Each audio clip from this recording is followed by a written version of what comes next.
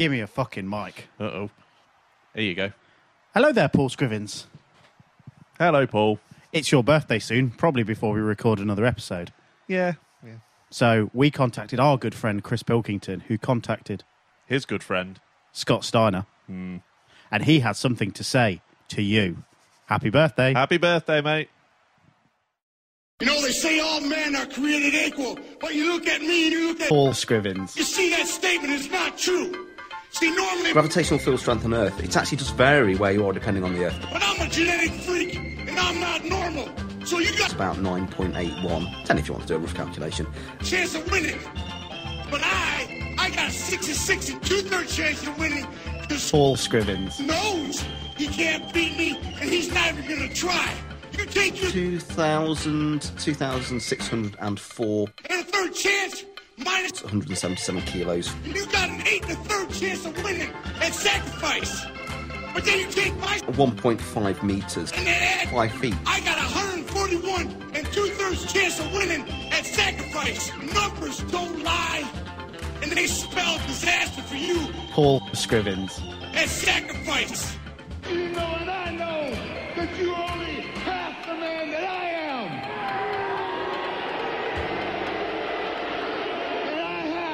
Half the brain that you do. I don't get that reference. No.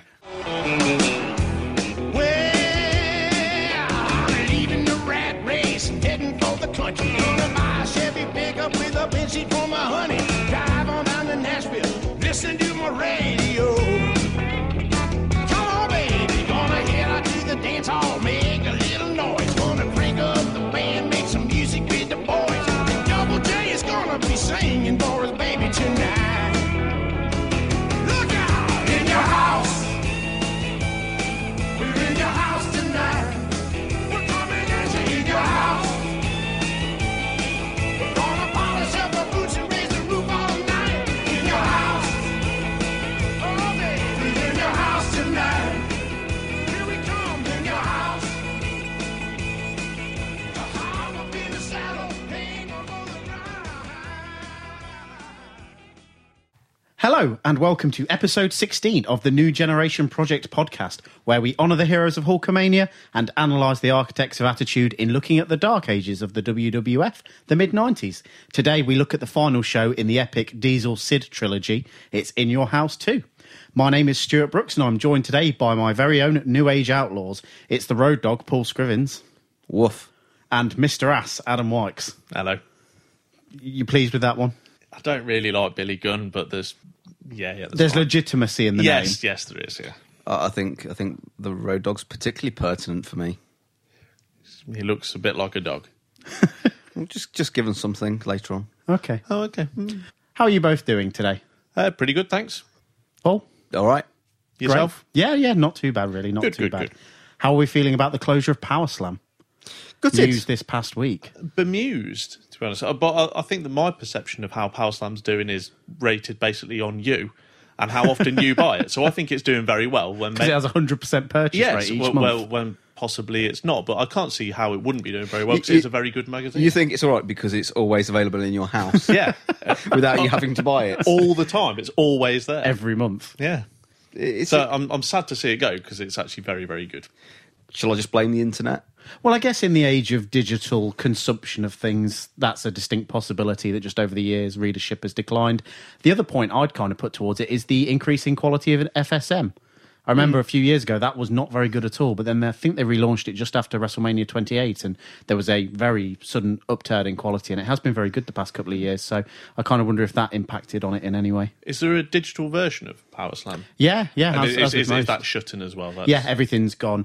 From enough. reading what Finn Martin said a few days ago, he's writing an ebook based on wrestling in the Power Slam year, so that might be quite interesting. Yeah, to that would read be quite good. later in the year. Yeah. So, for this episode, gentlemen, I've asked you to come up with your top 5 favourite WWF/WWE themes, sticking with the sort of musical theme of this pay-per-view. How did we find this as a task? Hard? Easy? At first I thought this was going to be easy. Turned out to be very, very difficult. Well, I thought I'd set a limit on it, as if we start just reeling off theme tunes we like, it would be an hour and 3/4 of us just going, oh yeah, you remember? Oh yeah, that one's really good. Yeah. So I thought I'd place a tight restriction on it. So, who's going first? I'll go first.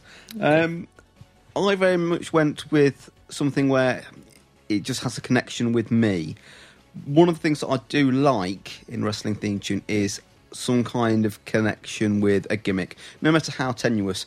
And admittedly, sometimes this comes kind of after I've got to know a character, but it's just something that has that association for me, and then just want to look back. So you mean like Mantar mooing in his music? That tells you something about his character. Spectacular. Darn, you got my number one. No, you didn't really. Most of mine is centred, mine is kind of centred around the Attitude Era, because that's what I know most of all. So kind of my top 5, although I have others that I like, but my top 5 are Kurt Angle. It's just classic. Yeah. You know, it's just one of those things that just sticks in your head. Austin, obviously. You know, something that's so recognisable within, you know, a fraction of a second has got to be right. Oh, that's a great quality in a theme tune as well, isn't it? That instant sort of, you've worked out who it is as soon as it hits. Yeah, and because it always helps the pop. One of the reasons that I think Austin always got such a good pop, I mean, obviously it was a fantastic character, but it was just right. Everybody knows where they should respond and have their little bit of emotion. Undertaker. Yeah. Classic. And I kind of... Which version? The earliest versions, for me, it's quite interesting. I'm more familiar with his later version, but his earliest, obviously, we're not talking about American Badass. No, I didn't think you were saying Limp Bizkit. No, that wasn't where I was going. But the very first, where it's kind of... The music almost sounds a little bit jilted in places. So you're talking kind of the era we're discussing now? Yeah, that's kind of very much what I'm after. HBK, Sexy Boy. He's just, for me, again, instantly recognisable, fantastic theme. And it tells you he's a sexy boy. It tells me he's cocky.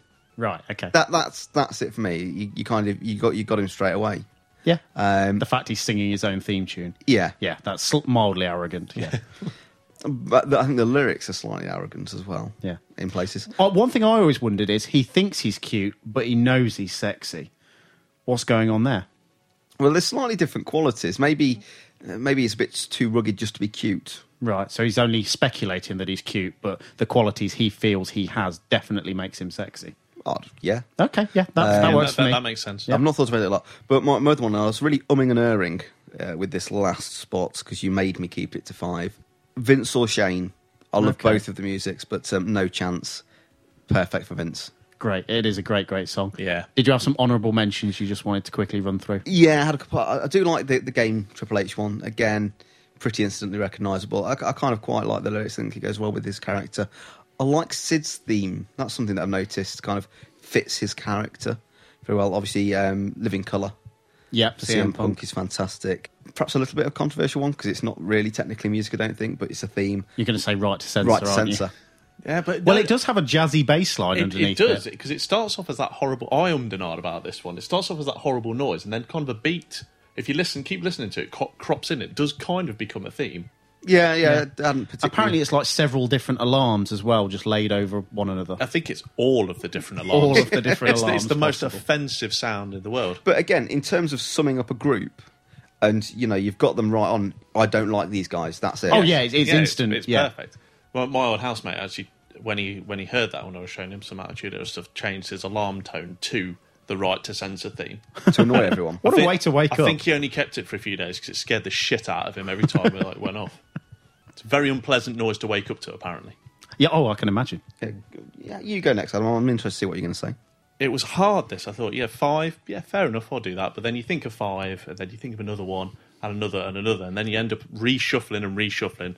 And I imagined it, you, Stuart, had loads more trouble with I this. had sleepless nights over this. But I had a bit of a problem. But I whittled it down, and Ultimate Warrior. Yeah, you know, I thought that'd be one of your picks. It's just amazing. I think they made the point on that self-destruction of the Ultimate Warrior thing. Isn't someone talking about the theme's actually a big part of and like you were saying, where something's instantly recognisable. That opening chord of it. I don't know what it's like. You don't know the Ultimate? Oh no. Well, maybe we'll put it in.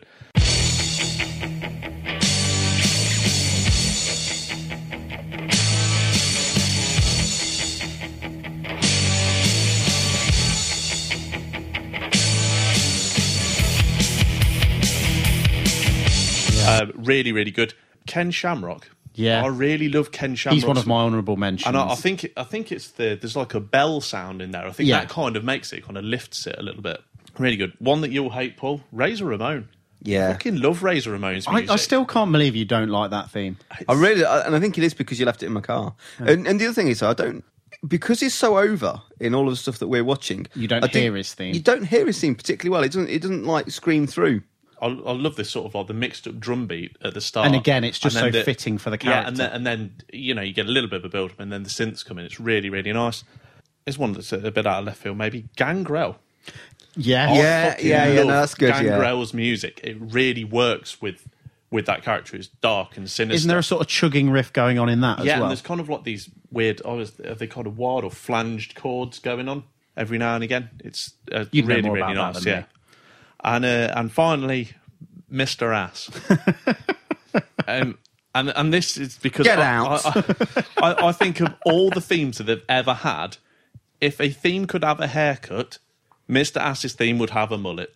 Okay. It's got the most mulleted solo to sort of come into it, and the lyrics are bloody stupid. The lyrics make no But sense at all. it kind of sounds like Sammy Hagar's singing it as well. I quite like that. Sexy Boy has definitely got a mulleted solo. Yeah, it has, but I don't think it's as much as Mr. Ass's. Would the Ultimate Warrior theme not have a mullet as well? Probably. Okay. But I'm just not sure it's going to be of the same sort of quality as the Mr. Ass one. I'll put in honourable mentions, but I was gutted to have to throw out the Primetime Players one because I really like that. Personal favourite there. Yeah, personal But favourite. that is actually, genuinely, that is catchy. It was good. Yeah. Good. I also had Kurt Angle. Taz, I had a soft spot for Taz's. Yeah, quite like that. And Bischoff. Yeah. Well, we it's just talked a about rip-off this of Back in It Black, is, isn't it? but Yeah. it's so good. Yeah. So, yeah, that's my sum up. Stuart? Well, I'm just going to quickly run through my honourable mentions first before I do my top 5. Here we go. Honourable mentions: Bertha Faye, Shawn Michaels, Bray Wyatt, CM Punk, Ken Shamrock, Stone Cold, Mankind's piano exit, The Shield, which feels like a proper old school theme rather than a song for a superstar, Primetime Players, Mr. Perfect, Brock Lesnar, The Rockers, The Mountie, The Quebecers, The Big Boss Man, Hakushi, Chris Jericho and Owen Hart. We forgot the Quebecers. Small list there. Small list there. Yeah. And I think it got to a point where I just stopped looking at themes because I knew I was just going to keep bringing them up. Yeah. But okay, top 5 in reverse order because I have ordered it. Okay. Hulk Hogan. One that's just not enough. been mentioned. Yeah. Fair enough. I'm not a massive fan of him as someone to watch, but there's no denying that theme is fucking awesome. And its that's accompanying fair music video is particularly Yes, special. with him playing guitar in front of the flag. Yeah. Number 4, the Honky Tonk Man. Very, very good. Cool, cocky, bad. Again, I don't really know it. That's really good. A lot of mine, unfortunately, Paul, may fall slightly before your time, but yeah, I'm pretty sure I put it on that CD that's left in your car. He starts singing it in that Royal Rumble in 2000. Oh, he gets choked 2001. I've probably heard it, but I'm bad with songs because I listen to about the first 8 seconds, and if I'm not instantly hooked, I Skip it. Yeah. Number 3 is Bret Hart's, and that might just be more of a sort of childhood association. Obviously, Bret being one of my childhood favourites, and I generally think it's quite a good theme. It is really good, yeah. I like Owens as well. Yeah, that is really good.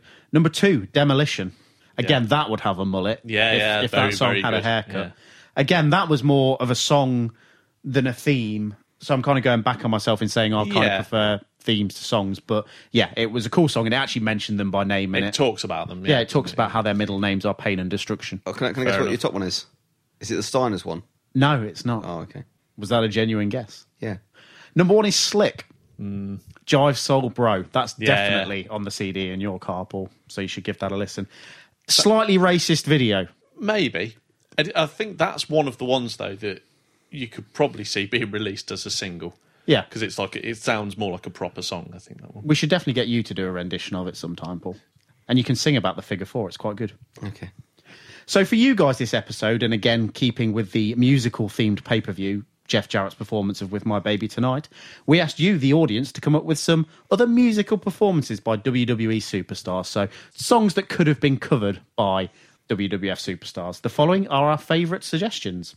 The Big Boss Man, The Disciples of Apocalypse, Tatanka, Men at Work and Captain Mike Rotunda performing YMCA. That works. Bob Sparkplug Holly singing the Rolling Stones' Start Me Up. King Mabel singing the fast food song. That works.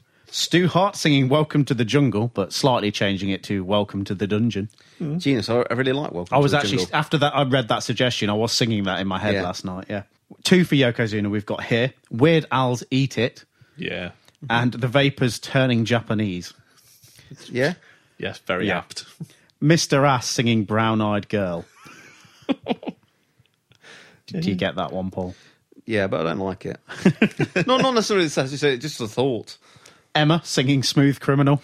Genius. That did tickle me. That's topical. Pertinent as well. Lex Luger singing Man in the Mirror. Oh, from the Narcissist days. Yeah, from the Narcissist days. Although my note here is I perhaps would have suggested I Touch Myself by the Divinals in reference to his consistent pants adjusting. Yeah. Nicole Bass singing the Bee Gees More Than a Woman. Do you know Nicole Bass? Ish. Yeah. Yeah. Google her. Jerry Lawler singing Moose T's Horny. That would be very, very upsetting. Yeah. Art Donovan singing No Doubts Don't Speak. Perfect. Yeah. Disco 2000 by Tekno Team 2000. That works. That just made me chuckle, that one. Or Millennium by Robbie Williams. Yeah. Bob Backlund singing James Brown's Living in America or Born in the USA. Yeah. Being a big Bruce Springsteen fan, I would pay good money to hear Bob Backlund sing that song. It'd be great. Karma Chameleon. Yeah. There is a Raw early in 95 where Shawn Michaels is doing commentary and Vince speculates about Karma's debut and Shawn Michaels does start singing Karma Chameleon. Yeah. I think you saw that. Henry Godwinn, I've got a brand new combine harvester. Earl Hebner singing the Manic Street Preachers' Everything Must Go. Love it. Yeah, genius. The entire $1 Million Corporation singing Loser by Beck. That would work, yeah. Very apt considering their record. This one's a bit of a sad one, really. The Undertaker singing One is the Loneliest Number. Yeah, that is a bit sad. I've just got an image in my head of him sat listening to it at home crying. Crying, yeah. Oh, Michelle McCool licks his tears. Well, but Paul Heyman would probably put a different spin on the song. Yeah. He would do the one and only, perhaps. Yeah. I do love that. I did see Chesney Hawkes live once. It was marvellous. Yeah. He's the one and only. IRS, The Sound of Silence by Simon and Garfunkel. Yeah. Yeah. Slayer's Raining Blood, performed by The Brood. Yeah. You had that for Ric Flair. Yeah, because, well, the one thing I remember about Ric Flair in his last sort of like run when he was wrestling in the WWF was that he just bled in every match. Yeah, that's standard. Yeah. If you watched any TNA, he bled all the time as well. Yeah, I avoided TNA. The Big Boss Man, How Much Is That Doggy in the Window? I do like that, yeah. Bo Dallas, Don't Stop Bo Leaving. Brilliant. I'm amazed they haven't done something with him and that yet. Surely they have to. But I'm also thinking, this would be a good album. Yeah, oh great, yeah, fantastic. We've got a nursery rhyme here and it goes a little bit something like, Old McMahon had a promotion, E-I-E-I-O, and in that promotion he had a mantar. Yeah, I like that very much. You could probably do a lot of verses for that. Yeah. He had a bulldog, he had a snake. Rob Van Dam and Jack Swagger doing Afromans Because I Got Hard. Battle Cat. Sid, Everybody Wants to Rule the World. Again, I would pay good money to hear that. A bit of a Smiths medley here. Shawn Michaels singing Morrissey's I Have Forgiven Jesus. Mankind singing the Smiths classic Hand in Glove. Yeah. And The Boy with the Thorn in His Side by Bob Holly featuring Rob Van Dam. In reference to the back fanny, as I believe we've dubbed it over the years. Yeah. that it really is a gruesome image. Yeah. I think this one was Adam's personal favourite. Stephanie McMahon singing Macho Man. Yeah. I think this one was my personal favourite. CM Punk singing, well, it's Johnny Paycheck, but the Dead Kennedys did it as well. Take this job and shove it. Yeah. It led to me listening to it on repeat this morning, actually. And I think the agreed pièce de resistance among everybody who read the thread was Ken Raper singing Blurred Lines. I love the fact this is the most kind of exposure that Ken Raper's had. I'm expecting an email any day now saying thank you. Thank you very much. Maybe we'll get in touch. But we definitely need to get you to sing that song sometime, Paul. I actually quite like it, despite it being a bit rapey. I don't like it. No, not a fan. No, not a fan. Again, an absolutely phenomenal response there, guys, so thank you so much. There's over 100 different suggestions there, so whittling it down was really quite hard. But everything we read made us chuckle, so yeah, we've had some lovely responses. Shocking news, lads. Jack Tunney retired on July the 4th. Oh, my God. When When was the last time we saw Jack Tunney? King of the Ring 94 was the last time we saw him. Oh, okay. How much does he weigh? Is he one of the wrestlers? Tunney had been kayfabe president of the WWF since September of 1984. His legitimate position was as head promoter of WWF events in Canada, a role he gained when he broke Maple Leaf Wrestling away from a 30-year alliance with the NWA and switched over to Vince McMahon's growing World Wrestling Federation. Tunney was involved in several major angles in the 1980s, most notably stripping the $1 Million Man Ted DiBiase of the World Heavyweight title after he bought the strap from Andre the Giant. Do you remember that one? Yeah. But he'd been somewhat of a non-factor over the last few years. The last time we saw him on pay-per-view was a brief cameo at King of the Ring 94 during Owen Hart's coronation, where he just gets Jim Neidhart to do it for him. Yeah. So he was just sort of stood there doing nothing. He was involved in the build-up to something as well, wasn't he? Yeah, The WrestleMania matches. Well, there's Was the that Shawn right? Michaels stuff. It was. He was there for that, and he was involved in the coin toss stuff with Bret Hart and Lex Luger. So he has been around, but not in any sort of major role. Unfortunately for Jack, he had something of a gambling problem. Oh dear. And in 1995, he had used WWF funds to try and clear some of it. Being his purse strings were tight at the time. Hang on, how much? I can't find a figure, but that's the accepted story. We're not just talking like $20. It's not like he borrowed a tenner, No. I can't see Vince being happy about that. No. Later in July, McMahon would choose to run some shows in Toronto without Tunney, and with the announcement of his retirement, Tunney's 10-year association with the WWF was over. Jack Tunney would pass away from a heart attack in his sleep, aged 68, on July 24th, 2004. His death was never mentioned on WWE television or on WWE.com, nor has Tunney been posthumously inducted into the Hall of Fame, so that should tell you something about the company's opinion of him. It seems like a bit of a shame to me because, like, my first sort of like run of watching wrestling, I do remember Jack Tunney turning up. Do you miss the days where authority figures in wrestling were just people who just popped in every now and again just to serve a storyline purpose and didn't have any agenda? Kind of. I think the most overplayed cliche in all of wrestling is authority figures now. I guess, I mean, well, Zenith as that was Vince McMahon and Stone Cold, wasn't it? And they've been trying to recapture that ever since. Unfortunately, it's not worked so well. No. So yeah, that's Jack Tunney gone. They will name a replacement for him soon. Any idea who you'd like it to be? Any idea who it bloody should be? Sergeant Slaughter. No. Who should it be? Should be Bob Backlund, shouldn't it? He's campaigning for course. president. That would make such sense. Well, it wouldn't really make sense because he's a heel, but it would make awesome television. It would make awesome because of his obviously he's not going to become president of the USA, but he can become president of exactly. So that would work. Really, really, really missed a trick there by not putting him He could cut in some that great role. promos Yeah, he sure could. about beta carotene. Anyway, it's Sunday, July the 23rd, 1995, and we are live from the Nashville Municipal Auditorium in Nashville, Tennessee, in front of a crowd of 6,482. All paid, apparently, this time. Small number, though. Yeah, it is. A small crowd. Yeah. The show drew a 0.7 buy rate, which is approximately 280,000 buys, for a company gross of $1.08 million and a live gate of 75,000.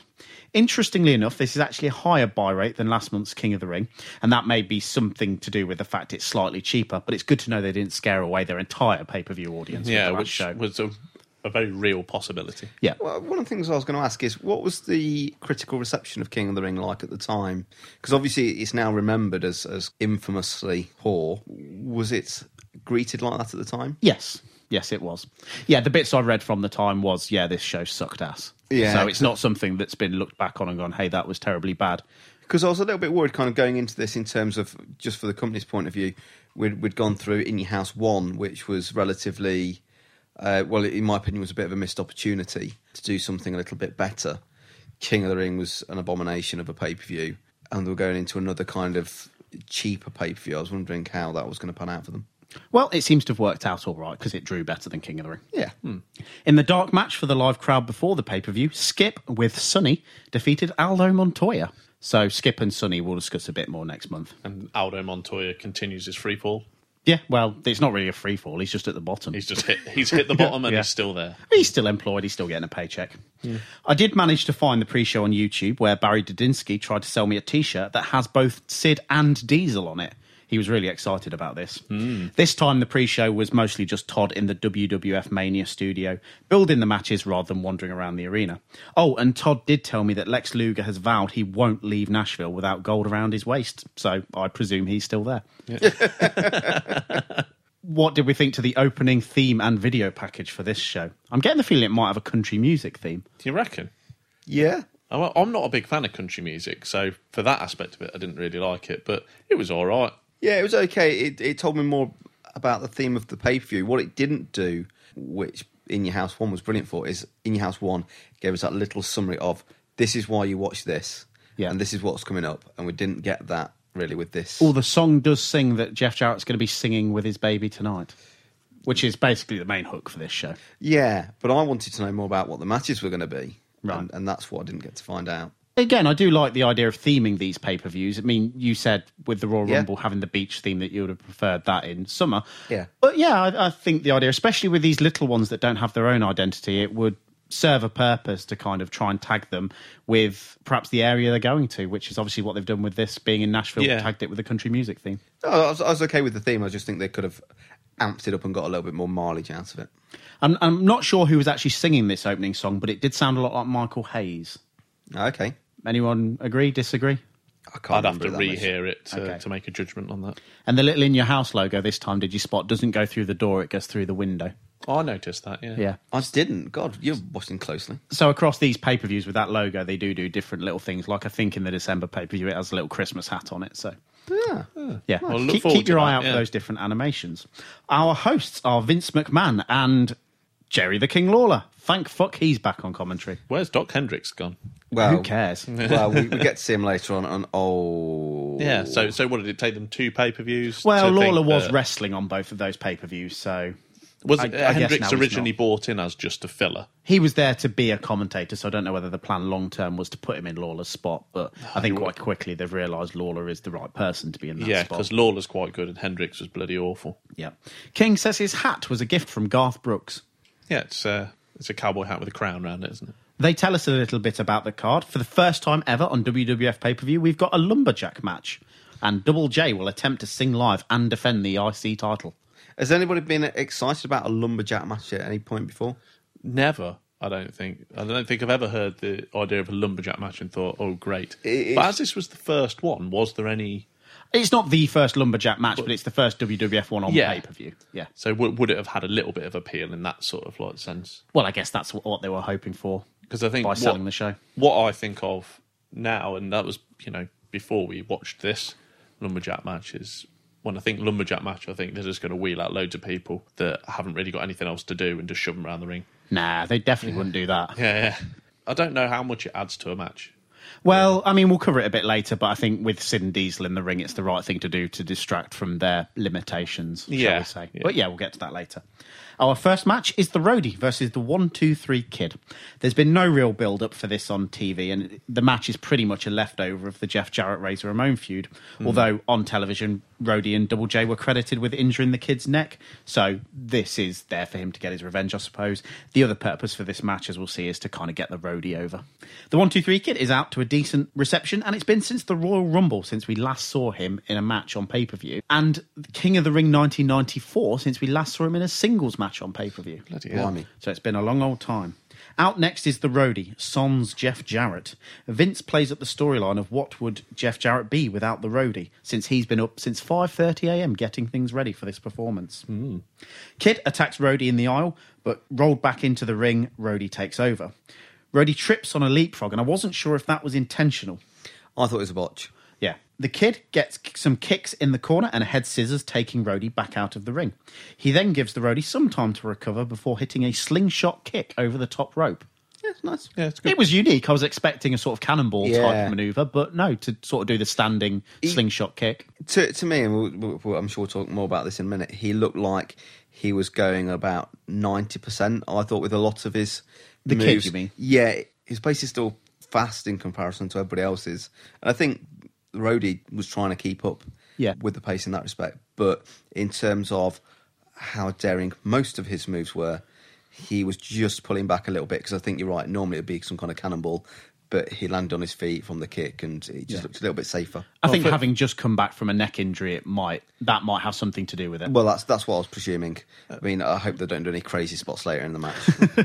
For me, I think Roadie still looks pretty green in terms of moves in the ring. I don't know whether that's deliberate as part of his character, because obviously he's not been wrestling for that long, or is he actually quite green into it? I think he's relatively green, yeah. Yeah, so I think that kind of halted the kid playing up his usual pacing for it. I think the roadie does a decent job of keeping up with him, though. He does, yeah, but he's a little more. It's not quite as fluid as he would be with other people, perhaps. That's probably a good word for it. And I think the other thing we said, though, even the kid operating at 90% is 50% faster than anybody else. Yeah, Except Shawn Michaels, maybe. Back inside, more kicks in the corner and a crossbody in the opposite corner by the kid. Kid runs at the roadie and gets caught in a power slam. Backstage, Jarrett isn't paying attention to the roadie's match. He's putting his hat on and gargling water. Yeah. Well, he's getting ready for his performance tonight. Doesn't care about his friend's match, though. He's a bad friend. Yeah, he's the one person that we've seen where there's been the opportunity to be watching telly backstage and has not been watching it. Yeah. I mean, most people watch it in a very kind of comical way. Yeah, they stand at an off angle and stare at it. Yeah. Not Jeff Jarrett. Back to the ring, and Roddy dives off the apron with a clothesline to the kid. We get some 1, 2, 3 chants, and the roadie lifts the kid up, crotches him around the ring post, and his head, I'll add head and crotch around the ring post, and then just allows the kid to fall to the floor. Thought that was quite a dangerous spot that looked quite nasty as well. Yeah. There is some good chance for the kid, though, isn't there? He's still really over, even though he hasn't been wrestling greatly. Yeah, he's still a popular performer. Inside again, the roadie works over the kid with a flapjack, leg drops, taunting, a back body drop, and some gyrating, followed by a 2 count. The back body drop was pretty cool, I thought. It got some good height on that. Yeah. I think he always has the kid on anyone who sort of back drops him. I know it's normally been quite big guys, but it's interesting to see him do it with someone of sort of a comparable size and slightly more weight. Yeah, it was an interesting kind of dynamic. It was a little bit different to the usual being thrown about quite so violently by a big guy. Dude, yeah. Backstage again, and Jarrett is having a discussion with some permed backing singers, still not paying attention to the match. Mullet of the night? Not in contention. Oh. I don't think, no. One thing I'll note, if you saw the With My Baby Tonight music video, the backing singers in the video are white, but the ones he's got live are black. Yeah, they seem to sound quite similar. Interesting. Yeah. 1, 2, 3 chants again bring the kid back to his feet, but Roddy cuts him off before heading to the top rope and missing a splash. Thought he got good height on his splash. Yeah. Kid takes back over with a spinning kick and a nice running drop kick in the corner. Kid then heads to the top rope and hits a nice frog splash for a 2, something new from him as well. Yeah. Kid then whips Roddy into the ropes looking for a Hurricane Rana, but Roddy counters with a powerbomb. I thought that actually, out of all the moves in this match, looked the most crisp. Yeah. Also, I think huge credit goes to the kid again for sort of jumping into position quite a lot for that. Is 1995 the first year we've started seeing powerbombs on WWF television? I mean, are they replacing the frequency of pile drivers? Not that extreme. It's not like King of the Ring 94 all over again. But yeah, they certainly seem more frequent in this year. Roddy whips Kid into the corner, charges, but misses. Kid goes to the top, but Roddy crotches him and hits a hideous second rope pile driver for the 3 at 7:26. I say pile driver, but it's kind of, he just falls backwards while sort of pulling the kid down. It looked nasty, like really nasty. It's one of these moves, and I often don't like it in many ways, aesthetically and I think in terms of safety, because it just doesn't look right, where they're not symmetrical. Yeah. There's kind of very much kind of one side came down before the other, and that never looks right, and it never looks, I don't know if it is safe or not, but doesn't look it. It looked uncomfortable. It's not something I'd like to be doing 7 days a week, no. But why is the kid taking that when he's just come back from neck surgery?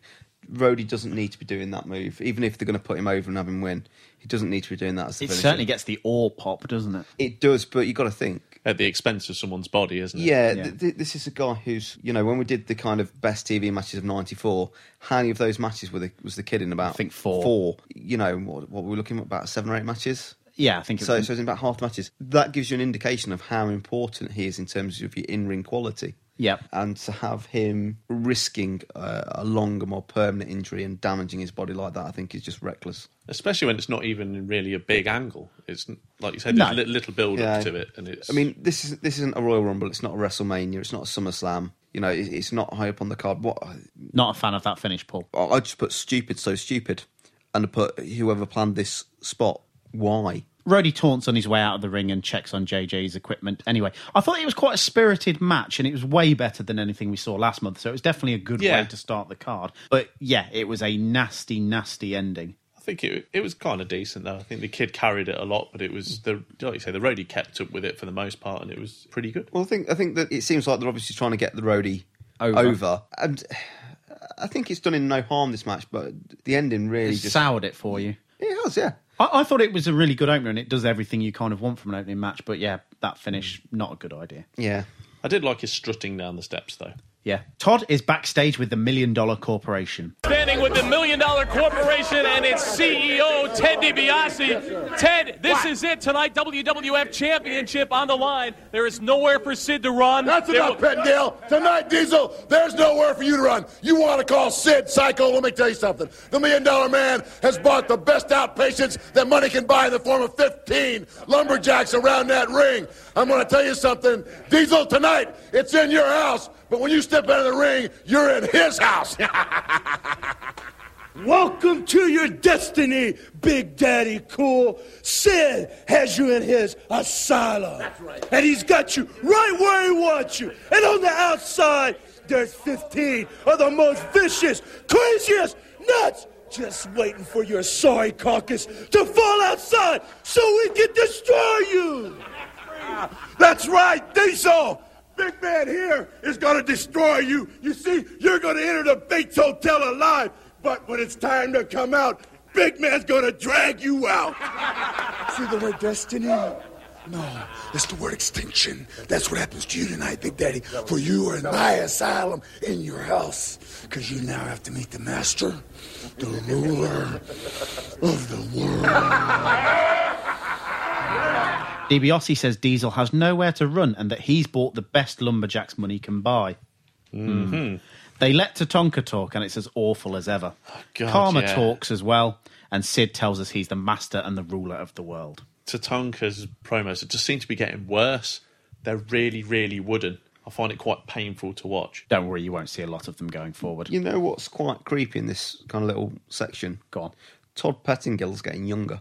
What? And less irritating. I found him quite inoffensive tonight, especially compared to another segment later on in the evening. I think he's saying less. He is, but also his man.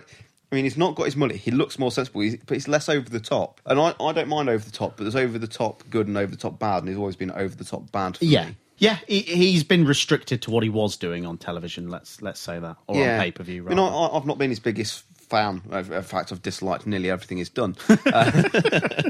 But actually, fair's fair, I think tonight he did an okay job of what he was supposed to do, actually. Adam's still upset over the loss of the mullet. Yeah. A little bit, yeah. But did you not think he looks younger? No. Pettengill, I'm not sure that he does. Check again. I preferred his mulleted look. Our next match is Men on a Mission versus Razor Ramon and Savio Vega.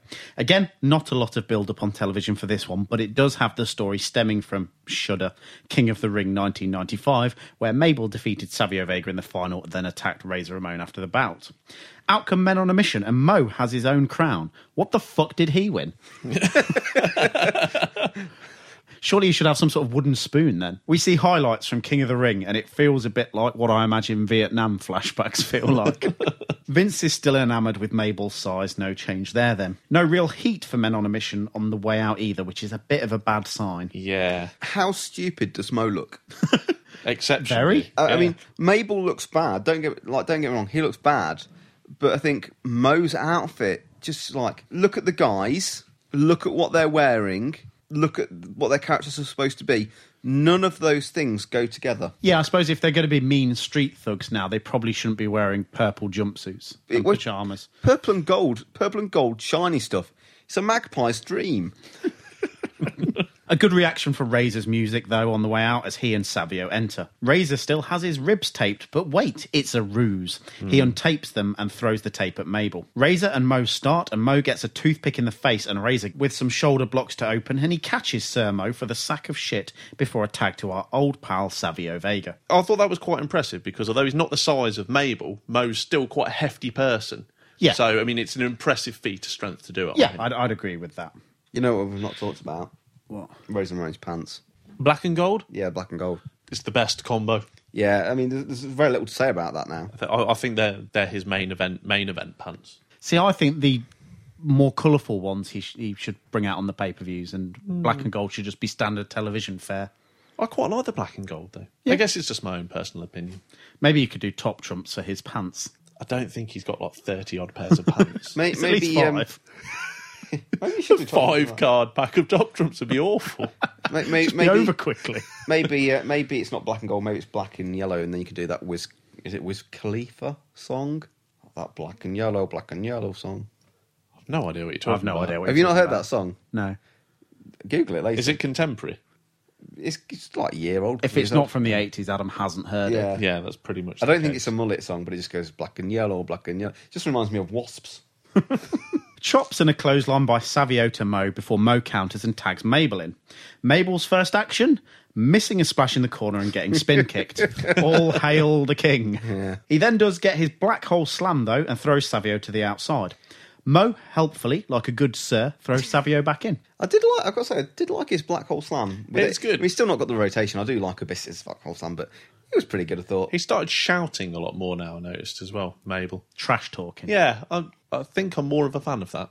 Okay. Mabel works over Savio, whipping him into the corners, and then hits a sort of enziguri. Tag to Mo for a double clothesline, and Mo with an arrogant cover for a 2. A tag back to Mabel. Good work there, Mo. While Vince lies about Savio Vega wrestling 4 times in one night on King of the Ring being a WWF record. Randy Savage, anyone?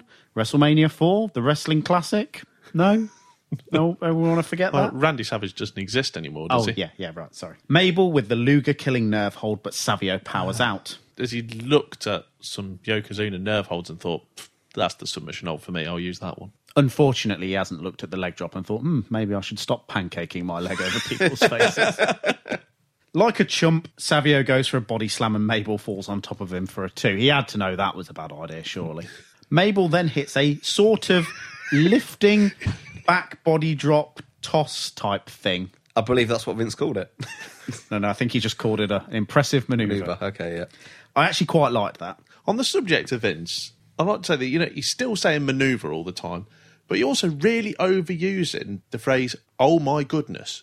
Yeah. He must have said it about 50 times in this pay-per-view. Has he been doing that before and I've just not noticed? Or is this something I think he new? has used it, but maybe not with the frequency. I don't think he's used gumption yet this episode. Also, I will note to you, I think I sent you a text message did, yeah. that, on the Raws between King of the Ring and this show, he was using the word gumption again. So I don't know if this was his word of the month toilet paper or something.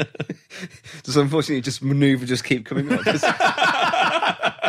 he got a faulty batch? Yeah, they accidentally sent him like a misprinted one. Maybe we should make that. What, manoeuvre toilet paper? But yeah, maybe that could be our first piece of merch. Yeah, just have all the different manoeuvres that he's mentioned over the years. Impressive manoeuvre as he wipes his arse. and where it's from. Dangerous manoeuvre. A tag to Mo for another double clothesline as Razor begs for the tag and Mo nails him with a right. Another tag to Mabel and he hits his flat leg drop across the back of Savio's neck. Another quick tag to Mo who heads to the top rope with all the grace of a one-legged crab. Well, you see what I did there? Yeah. Good link to the last episode. But I did like the fact, I didn't like the fact that he went up top because if you can't climb the ropes, you probably can't do a move off them. Basically, he misses a moonsault. I didn't think that was terrible either. I give him bonus points for going out of his comfort zone. Yeah, he was trying something a bit difficult. Yeah. But yeah, he maybe should have practiced it more. His climb to the top rope was probably the least graceful thing I think I've ever seen. Well, it was probably less graceful than when one of the head shrinkers was doing it with his boot dangling. Savio finally gets the hot tag to Razor, who nails Mo with fists and sets him up on the top turnbuckle for a top rope backdrop. He signals for the Razor's Edge and nails Mabel trying to enter the ring. Mo tags Mabel, who heads to the top rope, but Razor gets up and slams him off the top for a 2. I thought that was actually quite impressive. I know, obviously, Mabel's doing a lot of the work there, but I thought Razor did a good job. And going to the top rope, that's, again, points for going out of your comfort zone, mate. Yeah, but I think the important thing is that they don't let him do any moves off the top rope. Oh, yeah, that would be insta-death for anyone that he hit. Clotheslines from Razor can't take Mabel down. Mo gets a knee to the back of Razor and Mabel takes him down with a DDT, but misses a splash. Savio takes Mo out to the outside, leaving Razor and Mabel in the ring, where Mabel hits a splash in the corner and the belly-to-belly suplex for the 3 at 10:09. Surprisingly good. That is my exact note. Surprisingly good. I actually thought this match was relatively well planned out and matched up. It made sense because for me, Savio Vega doesn't really have very good offence, particularly. Yeah. And to have him there, obviously, doing the kind of build for the hot tag makes sense. I like Razor's offense, it makes sense. Yeah. The booking of the finish, fair play. I guess. I mean, wouldn't say I agree with it, but if you're going to push Mabel, I guess it makes sense for him to pin Razor. Yeah, that's another note I've got down here. If Mabel is headed towards Diesel, then pinning Razor, who's obviously slightly below him in company standing as a babyface, makes sense on his way towards Diesel. Outside of that, maybe that Quebecers match at WrestleMania 10, if you remember that. Yeah. This was easily the best thing we've seen Men on a Mission involved in. By a country mile, yeah. Again, Razor did his hot tag stuff well. And again, Mabel and Mo, points for trying something different. Yeah, they did a little bit more. And having them both to switch around constantly kind of stops either one getting too knackered. And it's definitely preferable to seeing Mabel wrestle in 2 singles matches. Oh, yes. Yeah, I thought it was okay. It wasn't brilliant, but it was okay, yeah. It was better than anything I could have expected. The point that I think he's making now is it's difficult to watch something now and compare it objectively next to King of the Ring 1995. Yeah. Like, do you think that? Because it's a feeling that I've got that whatever we got, I was going to like. Yeah, I suppose. We'll delve into that at the end of the show. But yeah, I see your point. We can certainly pick out some of the merits of this match, though. Yeah, definitely. Yeah. Todd is with the band on the stage and he acts like a twat there too. Yep. Getting the drummer to do drum rolls. Just constantly. And you've got is Vince trying to get him to move on at some point? And Vince he's still just banging on about getting this drummer to do different things. Vince is trying to talk over him and it's quite awkward because you then can't hear either of them. Yeah. Todd is obviously having some. All right, I can do this all night. Ladies and gentlemen, I want to take you to Doc Hendricks, who I understand is standing by with a couple of Diesel's Lumberjacks. They're not playing any kind of music. They are ready to go, ladies and gentlemen, I'll tell you that. But just give me a ba-dum-bum-bum-ba-bum. I didn't mind it. I don't know. I've just started to like Todd Pettengill. Is this for this sitcom you two are going to star in? Me and Todd. Yeah, as roommates with Bruce Hart as the next door neighbour and Bob Backlund as the father figure. With hilarious consequences. With hilarious consequences. Of course. Doc Hendricks is backstage with Diesel's Lumberjacks and he tries to shit stir that DiBiase has paid one of them off. Nobody comes off particularly good here. I'm standing here with 5 of Diesel's Lumberjacks. Rumors running rampant that DiBiase has purchased one of Diesel's Lumberjacks. And hey, I don't want to start no trouble, but when I pulled up today, I seen both smoking guns in brand new pickup trucks. Hey, you know, DiBiase can take his dang bribes and stick it, you know? You know, Doc, we saw Man Mountain Rock talking to Mr. DiBiase. Oh, well, there's another one. I heard there's a new Rock Around the World tour. Could DiBiase be the benefactor? Well, I could use a new guitar. No way, man. DiBiase's money is dirty money. Well, if we were going in alphabetical order, we'd have to start with Adam Bomb. Hey, look. DiBiase tried to buy Adam Bomb and the Bomb Squad, and I turned him down flat. Well, that only leaves one choice. The man that started with the $1 Million Corporation. Bam Bam, just between you and us. No, because nobody knows the corporation better than Bam Bam Bigelow. And I'll tell you this, Doc, not even you would want to cut a deal with the $1 Million Man. But I'm going to say another thing. When Big Daddy Cool presses big shit up over his head, slams him to the mat, right by Bam Bam Bigelow's feet, Bam Bam Bigelow's going to do exactly what he said. He's going to set him on fire, and we are not going to stop until the corporation is bankrupt and broke. Back to you, Vinnie Mac. Back to you. It's crazy here. Bam Bam, the Smoking Guns, Man Mountain Rock and Adam Bomb all accuse each other of selling out, but then make up and high five. Yeah, it's a bit shit, isn't it? I did like Doc's reasoning for why Adam Bomb might have sold out, because alphabetically he's the first one. Yeah, that's how it works. Yeah. It's time for the singing debut of Jeff Jarrett after an introduction by the roadie. The band play his theme song as Jarrett enters. And why does he do the fucking ha-ha-ha thing between everything he says? What's that all about? I don't know. Jeff says he told everyone he was going to use the WWF, and that's exactly what he's done. I do require an explanation of how exactly he's done that. He gets the name of his single wrong as well, calling it Back With My Baby Tonight instead of With My Baby Tonight. He says he's proven everybody wrong by being a big country music star. Whoa!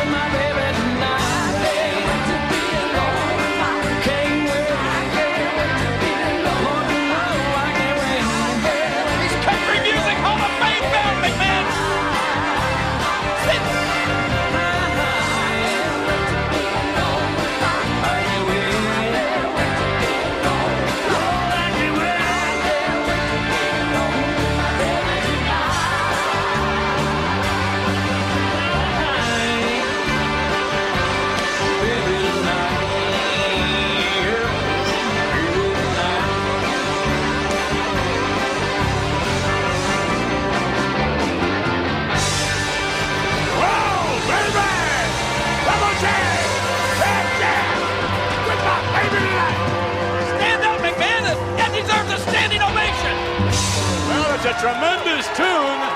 The song is shit, but for some reason I like it. Vince is impressed. And so are a few people in the crowd. What did you reckon to the performance?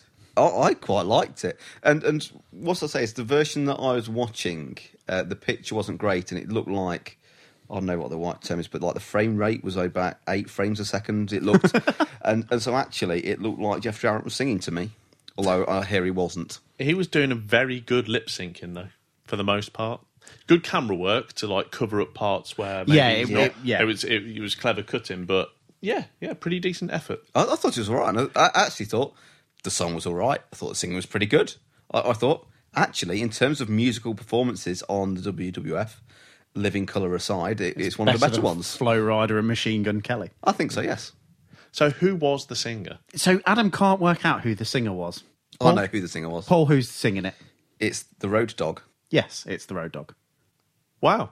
Good. All right, yeah. Fair play to Road Dogg. I thought it did Yeah, a good job. Yeah, good voice, yeah. And especially, did you watch the performance knowing who it was? No. You found out after you watched the Yes. performance? Because for me, knowing who was singing it is weird, watching Jeff Jarrett sing and hearing the Road Dogg's voice. But it is. I thought you'd get it was Road Dogg because he has done some sort of tuneful stuff on television before. Done a bit of rapping, hasn't he, when he was with K-Quick? Yes. Getting rowdy. Yeah. Well, I'm surprised that didn't make your top 5 themes. What's Up nearly did. Yeah. Odd as well, you've got a mid-card heel in Jeff Jarrett, and normally, you know, when you would do an angle like this, they would fail to deliver on what they've done. But for all intents and purposes on this show, Jeff Jarrett says, yeah, I'm going to sing my hit single. He sings his hit single, and then Vince is like, yeah, actually, that was pretty good. Yeah, it was kind of spot on, wasn't it? It's really up, but looking at it from, obviously I know it's different now, but going into that, I was thinking, is this set up to be like Jeff Jarrett's night? Is this set up to kind of take him to that next level? Well, it's certainly a pay-per-view centred around him, isn't it, really, to an extent? When he's talking to the crowd before he starts the song, the band are kind of playing his theme song behind, aren't they? And the guitarist looks so bored. Like, he doesn't know why he's doing this. But then when he actually started the song, he really livened up. Very good. Just waiting to do his bit. Todd is in the crowd with some fans to ask about the song. He gets a variety of responses from, he stinks, to, he's pretty good. It wasn't that bad. Yeah. He's killer. On to our third bout, it's Bam Bam Bigelow versus Henry Godwinn in a singles match. In a massive fall down the card. We saw Henry Godwinn briefly at the Royal Rumble, but this is his first singles match on pay-per-view. Godwinn, real name Mark Canterbury, debuted in 1989, and before long was teaming with Dennis Knight, a.k.a. Tex Slazenger. The team made their way to WCW in 1992, with Canterbury wrestling under a mask as Shanghai Pierce. They did little of note before Canterbury left for the World Wrestling Federation in mid-1994. On the 27th of November 94 Action Zone, a vignette aired for Canterbury, repackaged as Arkansas hog farmer Henry Orpheus Godwinn, a.k.a. Hog. Do you get it? Pig farmer, yeah. Yeah, and his initials are Hog. It's been a while since Vince has done a hillbilly gimmick, and Lord knows he's fond of them. Hilarious. Godwinn debuted in a squash match on the 17th of December Superstars and has done little of note up to this point, bar his participation in the Royal Rumble. That said, they keep banging on about always being tangling with the Undertaker and Diesel in the match. He's not really done that much. On the 1st of July Superstars, Godwinn fought Adam Bomb to a double disqualification, leading to Godwinn emptying his slot bucket all over Bomb. So it wasn't a double draw then? It wasn't a double draw. It was a double DQ. On the 3rd of July Raw, as Bam Bam Bigelow made his way to the ring for a match against Sid, Godwinn, who had just won a squash match, got into a scrap with the Beast from the East. Later in the bout, Godwinn would interfere, leading to Sid winning the bout, kicking off a storyline where Godwinn is an unofficial member of the $1 Million Corporation, including partnering with Tatanka against the Allied Powers on the 10th of July Raw. Does Henry Godwinn have the best theme music ever? It has pigs squealing in it. Should that have been in our top themes? No. He also has a bucket of slop. Bam Bam is out next, and his reaction has definitely dwindled since last month, and he's got no arm guns this time, but he does still get his pyro. He's got gauntlets on, hasn't he? But he doesn't shoot Doesn't the do pyro anything with them. He's got a slightly less silly jacket on now. He still looks like a turkey. But the pyro was good. Godwinn gets a back body drop to open, but Bigelow no-sells and does 2 of his own, so Henry copies the no-selling before Bam Bam knocks him to the outside. Back inside, Henry takes over with clubs to the back, but Bam Bam hits a DDT, and Henry is right back up and walks into some shoulder blocks. What was going on with the no selling in this one? I don't know. I'll be honest with you. I didn't really notice particularly. I just thought it's one of those matches that it's relatively low down the card. Maybe they've got a particular time limit and maybe going for that. I didn't. Well, yeah, that might be the case. So to cut time, they've just decided, no, you do a move and get right back up. Yeah. Is Bam Bam upset about being tumbled down into the mid-card? He's definitely on his descent from main event status, isn't he? Because how long's he around? Bam Bam. Yeah. The last time we'll see him on pay-per-view is October. He's announced for the 96 Royal Rumble, but he's not in it. And then we'll never see him again. Aww. So you've not got long of him left, Paul. I like Bam Bam. It's a shame, yeah. He's been a consistently decent performer, hasn't he? Yeah. This isn't one of his better bouts, to be fair, is it? He's against a hog farmer, though. Godwinn then pulls down the top rope as Bam Bam charges at him and they go to the outside again. A slam by Godwinn on the mats outside and Bam Bam's face goes into the steps. Inside again and Godwinn gets a clothesline for a 2 count and it's time for a chin lock. Henry goes for his bucket but Tim White says no. I did notice, because I talk about it being a slop bucket, it was actually just filled with salad. Which for me would be worse. Well, because we got maybe, in fact, maybe he's like me. Maybe because basically I'll order a burger and we'll order it with the salad because it's just easier to say, "Oh, just put it on, yeah," and then I'll spend my time just taking the salad out of the burger. And maybe what he does is he's got a bucket with all the bits of salad that he's taken out of his burgers. So what you said is when we go out to restaurants now, you want me to bring a bucket for you to put your salad in? Yeah, and then I'll empty it over you in a big heel move. In this sort of the footage that they showed from the Adam Bomb match, the bucket of slop that he empties over his head looks horrible. Yeah. Looks like much more of a liquidy type thing. Yeah. But yeah, you're right. There's his bucket. It was just lettuce. Just look a bit like salad. I think the story with the slop is, depending on who it was going over that night, depended on, how rancid it was. If it was someone people didn't particularly like, then they were getting a rancid bucket of slop. If it was someone of decent standing, it wasn't going to be too bad. Bit like a Caesar salad. Yeah. Paul's burger salad in a bucket. Greasy salad. On a pole. Henry... A greasy salad on a pole match? Yeah. You wouldn't be climbing the pole for that, though, would you? Well, I wouldn't, but somebody might want to use it as a weapon on me. I don't know. Frozen cucumber. Other than spiders, it's my kryptonite. Henry chokes Bam Bam over the ropes and a big body slam and an elbow drop for a 2. Bam Bam counters a Godwinn charge in the corner and heads to the top rope to miss a headbutt.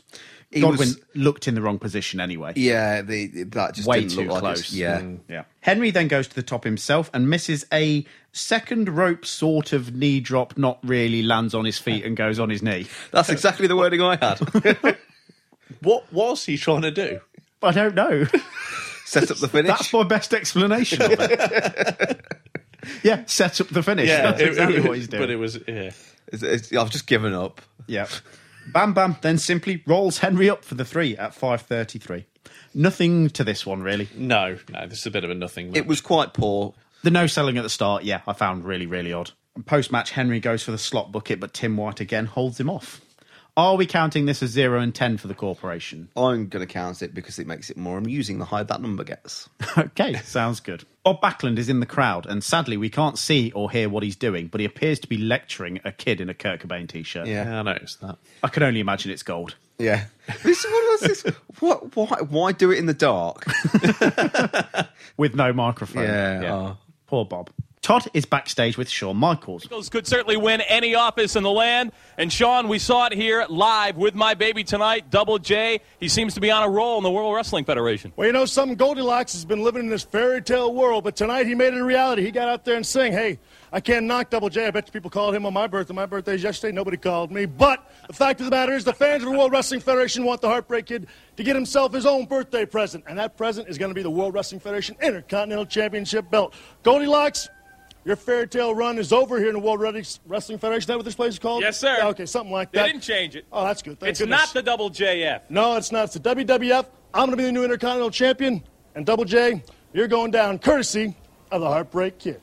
Todd suggests that Shawn could be president. Yeah. I can't imagine a country with him as the president. Shawn calls Jarrett Goldilocks and mildly compliments his singing and sort of bangs on about how it was his birthday and no one rang him. I doubt that's true. I'm sure people rang him. He then says he wants the IC title as a birthday present. Note here, pretty sure he's on coke. He does look off his tits, yeah. Yeah, just movements and inflections in his voice. And it's talking somewhat about on drugs. 4 times faster than people normally talk. Our next match is the Intercontinental title match. It's Shawn Michaels versus champion Jeff Jarrett. After 18 months of bragging about how he was going to use the World Wrestling Federation as a springboard to success within country music, Jeff Jarrett's With My Baby Tonight video finally premiered on the 1st of July 1995 episode of Superstars. Footage aired on the 10th of July Raw of archive footage of Jarrett trying to get into a studio in Nashville but being knocked back.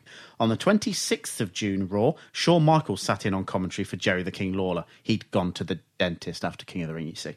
Ooh. During the show's main event, an Intercontinental title match between Jeff Jarrett and Savio Vega, the roadie got into an altercation at ringside with guest announcer Michaels, leading to HBK helping Vega fight off a 2-on-1 attack from Jarrett and the roadie.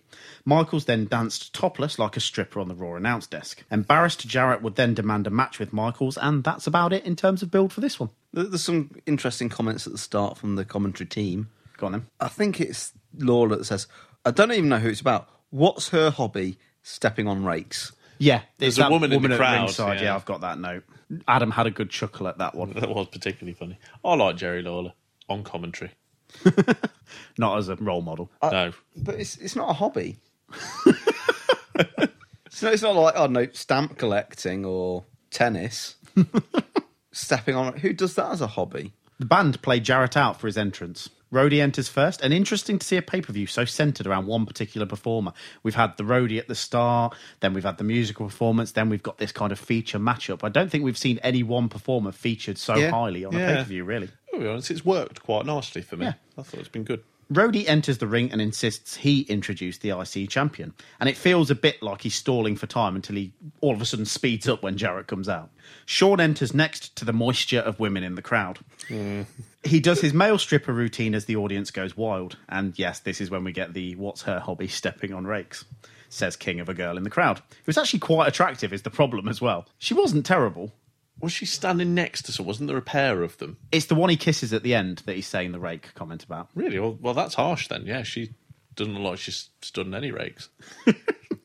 But what does a person who stood on a rake look like? Because it doesn't automatically mean... Make a permanent indentation in your face. If anything, I'd be most concerned about my foot. I've pierced my foot on a rake. Yeah, probably what I'd say. Double J poses with the belt to Booze, and the camera misses Michaels knocking Jarrett off the top rope. He then checks himself in the reflection of the belt. On a side note, for Jarrett's entrance attire, he now definitely has a flashing jacket. Right. I've been thinking for the last few ones where he's come out, is the jacket flashing or is it just reflection? But this time he's definitely got the jacket's strip lights within the jacket. Yeah. Okay. We get a lock-up to start and they exchange fists with Jarrett bumping head over arse like a boss. Shawn lays across the top turnbuckle, posing for Playgirl. Another lock-up and Jarrett hits an arm drag and celebrates. Lock-up again and arm ringers before Jarrett is whipped into the corner, leapfrogs over Michaels and clocks him in the face. Jarrett then copies HBK's posing on the top turnbuckle. Really nice opening. Trade of moves. Yeah. Good. Sets up that they're quite equal as competitors. Yeah, and they're quite equal in terms of size and speed build as well, aren't they? Yeah. Jarrett with a side headlock and a flip, but Michaels pokes the champ in the eye. They then repeat the whip into the corner and over the top spot, but Michaels wins this time and clotheslines Jarrett and himself to the outside, but then skins the cat back in and copies Jarrett's strut. I liked his mocking of the strut. It was very good. Oh, that was good. And then he does some counting with the ref. Yes, he does. They count together, which was lovely, I thought, because not enough times you see on TV men counting together. Do you feel this was an advert for WrestleMaths? I Shawn do. Michaels is endorsing it. It might as well have been on the back of the shirts at WrestleMaths. I also loved one of the signs in the crowd that was just right on the hard camera. Double J Jerk Jarrett. Yeah, I like that, yeah. Jarrett regroups on the outside with the roadie, but decides to leave. Yeah, and as Shawn's counting with the ref, Jarrett, for some reason, decides to roll back in and right back out again. Yeah. I thought they set him up pretty well as just a dickhead. Yeah. Shawn has had enough of this and chases Jarrett round the outside, clocking him and rolling him back in. Shawn goes to the top, dives off, and Jarrett nails him in the gut and hits a bossman attack. Michaels avoids a Jarrett dropkick, and Jarrett attempts to whip Michaels into the roadie, but Michaels stops, pokes him in the eye, knocking him back down to the floor. Was this the bit where the roadie kind of gets in position too early, gets out of the way and gets back into position again? Possibly. There's just there's an odd little bit with one of these spots, because there's a couple of them. Yeah. And the roadie just has to kind of move out the way and then get back in the way. Anyway, Jarrett charges, Michaels tosses him over the top onto the roadie, heads to the top rope and hits a crossbodies to the outside to both Jarrett and the roadie. Lovely stuff. Big bump over the top rope by Jarrett. For Jarrett, yeah. And really nice dive by Sean. Jarrett rolls back in and begs off in the corner. Before whipping Michaels into the opposite corner, Jarrett drops, Michaels fakes a dive, hits a sunset flip, Jarrett punches him, Michaels charges, and Jarrett throws him clean over the top rope to the outside. That was an absolutely insane bump. Yeah, and it was a great little sequence to sort of set it up. The over-the-top sort of Michaels bump is, he goes straight flipped over, doesn't he? Yeah. Yeah, it's a great move. The pace of these spots are incredible, yeah. The sequences they're doing are really well timed, really well paced. Really smooth, really crisp in everything that they're doing. Yeah. It's excellent stuff. Jarrett rams Michaels face first into the steel steps and rolls HBK back into the ring. Is this where we get this kind of weird kind of front suplex? Jarrett with a front drop suplex for a 2. Yeah, it is then. I thought it was like, I didn't see that coming. Is that one of Jeff's normal moves? No, not really. Jarrett with an abdominal stretch and some extra leverage on the ropes when Hebner isn't looking. He also holds the roadie's hand, but Hebner kicks it out and Michaels hip tosses Jarrett out. I did like that, the kick of the hand by the ref. That was a nice touch, because he didn't boot them. Yeah. Yeah, like and bad boys. Roddy sells the injury to the hand from Hebner's vicious kick. Jarrett counters another Michaels charge with a DDT for a 2. Vince's mic isn't working and the King loves it. It's gone for a good few minutes, and did you catch the absolute first thing Vince says after 3-4 minutes of his mic not working? Something about kisses and manoeuvres. What a manoeuvre. It's like it's been building up inside him for about 4 minutes. He's just desperate to get it out. Jarrett chokes Michaels over the ropes and Roddy helps behind Hebner's back, but Michaels pulls him onto the apron for Jarrett to charge into him, leading to a roll-up by Sean for a 2. Before Jarrett whips him into the corner and he bounces back first into the buckle and over the top to the outside. Jarrett distracts the ref and Roddy hits a clothesline off the apron, a little bit of dancing and a cheeky little wink to the camera. Yeah, I like that. And then there's the I'll win by count out. That's what Jeff says. Jeff's taunting of, this is how I'm going to win is pretty good as well. Jarrett and the roadie celebrate. Brilliant. Michaels crawls back into the ring and Jarrett heads to the top for a nice crossbody, but Michaels rolls through for a 2. Look at that manoeuvre, cries Vince. Crucifix into a sunset flip by Jarrett, but Michaels punches Jarrett and they exchange 2s before a picture-perfect dropkick by Jarrett. Lovely. Really We've good. long been fans of Jarrett's dropkick, but this was a 10-on-10, 100% A-star effort. Agreed? Yeah. Right up with Bob Holly's best. Jarrett catches Michaels off the ropes with a sleeper hold, taking Michaels down to the canvas. Sean's arm won't drop for the 3rd time, however, and he powers up and back body drops the champion, leaving both men down. Sean crawls towards Jarrett slowly and covers for a 2. Michaels punches Double J and hits a flying fist and a kip up and another fist. Brilliant sequence, nice and smoothly done. The pacing of this match altogether, I think, has been really good. The know when to go and kind of ramp up the speed and when to slow it down, which I think is a good. And there's huge audience investment in it. And even when, they're going for a sleep hold, now it's not a really long sleeper hold, but there's still plenty of interest, There's plenty of heat going on during it, while there's sometimes, as we've seen all too often, they're going for one of these, a sleeper or a nerve hold or a chin lock or something, and everything just drops out of the match. But they've done things so well that the audience is still there for it. And Sean's so over as a babyface as well. That helps. Well, somebody said, I don't know if it was on Facebook or Twitter, that we've been a bit harsh on Sean in the kind of series so far, but it's hard. I think when you know how capable somebody is, and he's had some good matches, but I think this is probably WrestleMania 10 aside, the first time that he's really shown something amazing. Yeah. This is a step up, isn't it? Yeah. Sean heads to the top rope and hits a spinning axe handle for a 2. Something I've never really seen. I've never seen that before. It was like the kid earlier. I didn't expect that. Yeah. I was thinking, what's he going to do? Yeah, you expect kind of a moonsault. Yeah. Even though it's less athletic, it's still like, that was pretty nice. Yeah. Back to the top again for a sweet elbow drop by Michaels for another 2 count. Again, if you were to say, here is how to do an elbow drop, that one, Macho Man aside, that's one you'd show. Well, perhaps he was showing Jeff how to do it. We noted Jeff's elbows Jeff's was earlier. particularly bad, yeah. Michaels whips Double J into the buckles, charges, Jarrett jumps up, Michaels slides to the outside and crotches Jarrett around the ropes. Michaels back to the top and Roddy shakes the rope, crotching Sean, leading to The comment from Jerry Lawler of Papa sang bass, Michael sang tenor. A little Johnny Cash reference there. Jarrett then hits a second rope superplex and signals for the figure four to booze, but Michaels gets a small package. A shin breaker by Jarrett seems sensible, as the figure four's his finisher. Yeah. He signals for it again, but Michaels kicks Double J into Hebner. I like the shin breaker. The shin breaker, I think, is quite a nice move. Jarrett does it really crisply. Yeah. But also there's a sequence where it's very telegraphed that the ref bump is coming because Jarrett tells the ref where to go. Did you notice that at all? No, I didn't actually. Basically, he kind of signals for him to basically move round. I'm gesturing that way, which is to the left. Yeah. As I'm looking. And yeah, the ref walks there and then, oh, shock horror, he's been bumped. Michaels taunts for sweet chin music, but Rhodey clips the knee. Jarrett goes to the top and hits a tremendous crossbody for a 2 count. Yeah. It was a tremendous manoeuvre. Picture perfect. Jarrett makes some sort of signal pointing towards his foot to the Rhodey. Wonder what that could be. Jarrett then attempts to whip Michaels to the ropes. Michaels reverses, and looking away, the Rhodey trips Jarrett, expecting Shawn. Jarrett turns around and walks straight into sweet chin music for the 3 at 20 minutes and 1 second. Shawn celebrates, and Rhodey and Jarrett are gone from the ring unceremoniously. Amazing match. Yeah. Really good. Really, really good. Arguably the best singles match we've seen on pay-per-view since Brett and Owen. I'd agree with that, I think. Yeah, I think so. A really good example, I thought, of putting two guys of similar size with somewhat similar abilities, although arguably Michaels is far more talented. A babyface who is over, a heel who is over. They're put into a position where they can tell a good story over a good amount of time. I just thought it was very well executed.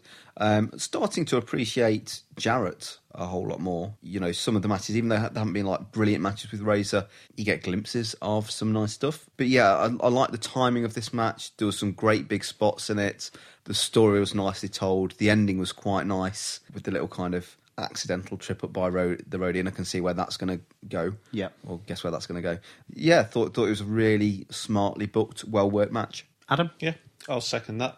Have we seen Jarrett do anything bad yet since we've watched this? I know there's been times where we've thought that's not very good, but the pile driver and elbow drop on the kid match. Which wasn't like an awful little match, but it was that beat down at the end, which is just a little bit silly. I think he was one of those people who didn't really stand out until we first saw him against Razor, and it was kind of like, oh, okay, maybe he is decent. I think he's never been terrible. He's risen up, and this is a real sort of peak.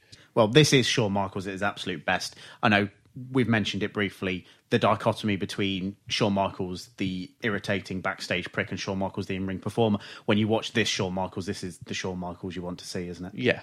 And probably the best Jeff Jarrett match you'll ever see. Yeah, it's really good, really good. I perhaps wouldn't say it's an all-time classic, but it's definitely the best match we've seen this year, and better than Brett Hakushi. Yeah, for me it is. Yeah.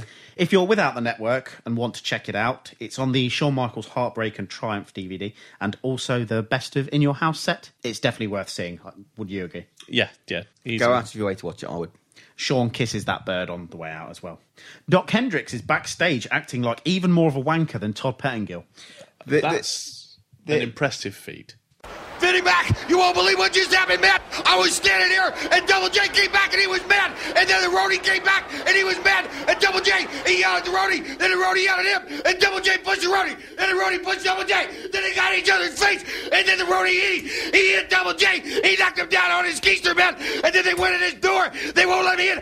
You won't believe it. You will not believe the words coming out of their mouth. There is trouble in paradise. I'm telling you, man, I mean, they were at each other. I don't know what has happened. They have cut the cloth. I don't know, man. Back to you. I'll try to get more. I'll try.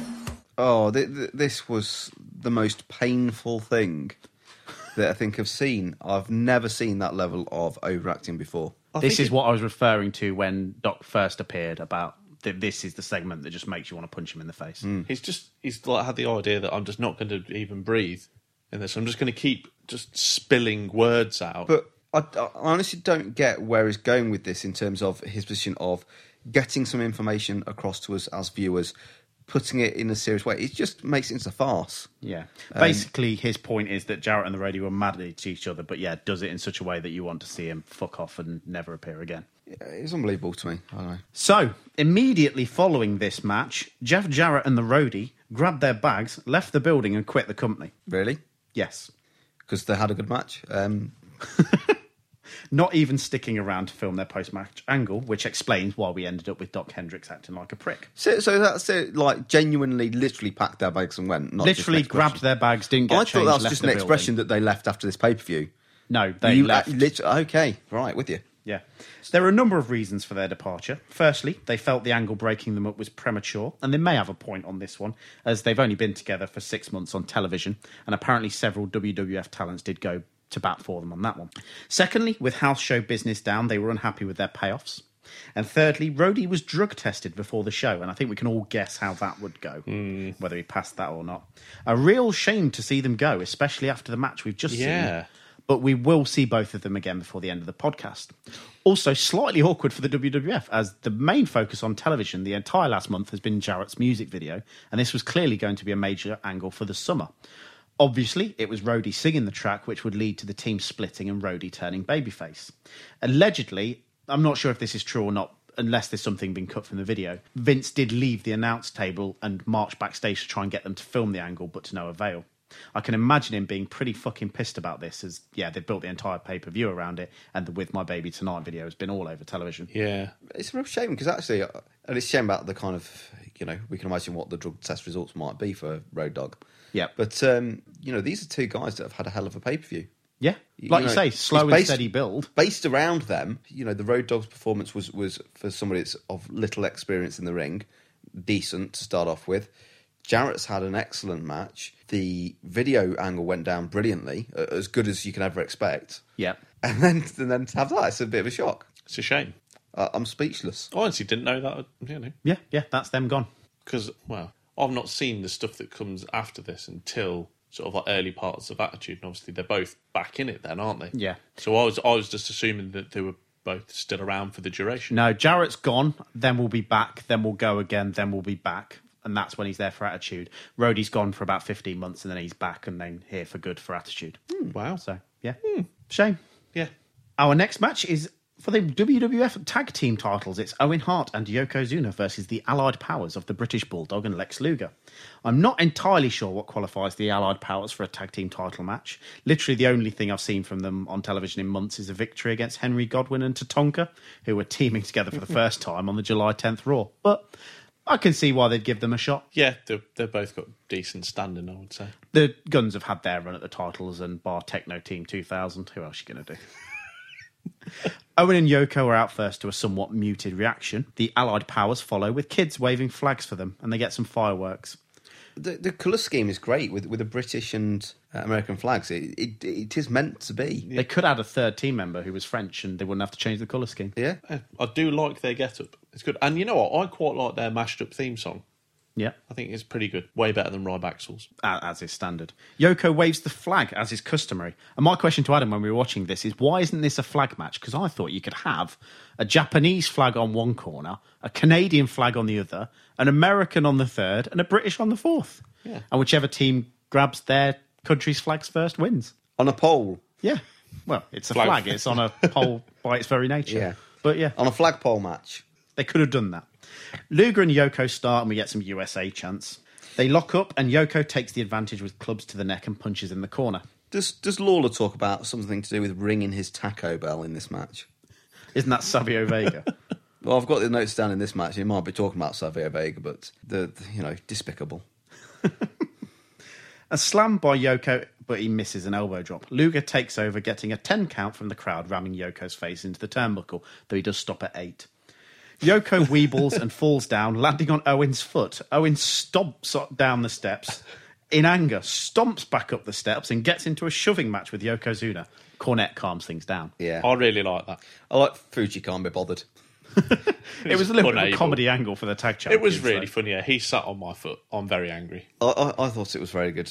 With hilarious consequences. Well, they do hug it out, and then Yeah, that got me thinking why we never got Owen Hart and Yokozuna in Dr. Shelby's segments. Yeah. I'd watch that. Owen is in and slaps Luger around the face before running to the ropes to get away from the angry American. He's so good at that wheezy little character, isn't he? He is It's just amazing. a little shitbag. Yeah, really, really good. Luger gets shoulder blocks, a hip toss, and an arm drag before a tag to Davey. Here we go. Davey gets Owen in an arm wringer, and Owen does his roll-through kip-up spot to take over. Davey Boy copies with more flair to take back over.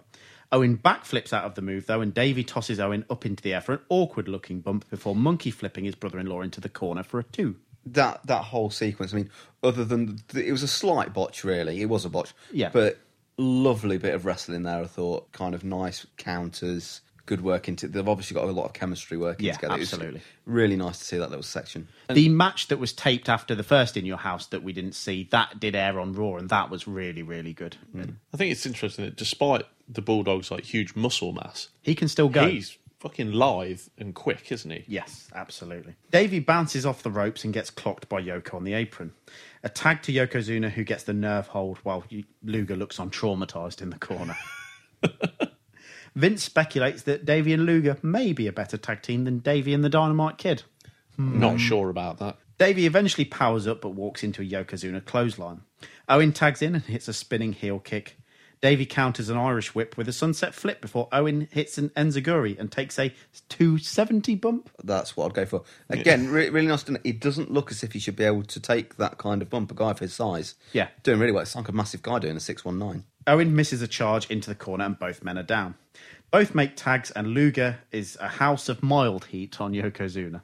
They want to say a house of fire. Yeah. But he was warmer than is normal. I think Lex has taken it up a good 2 notches.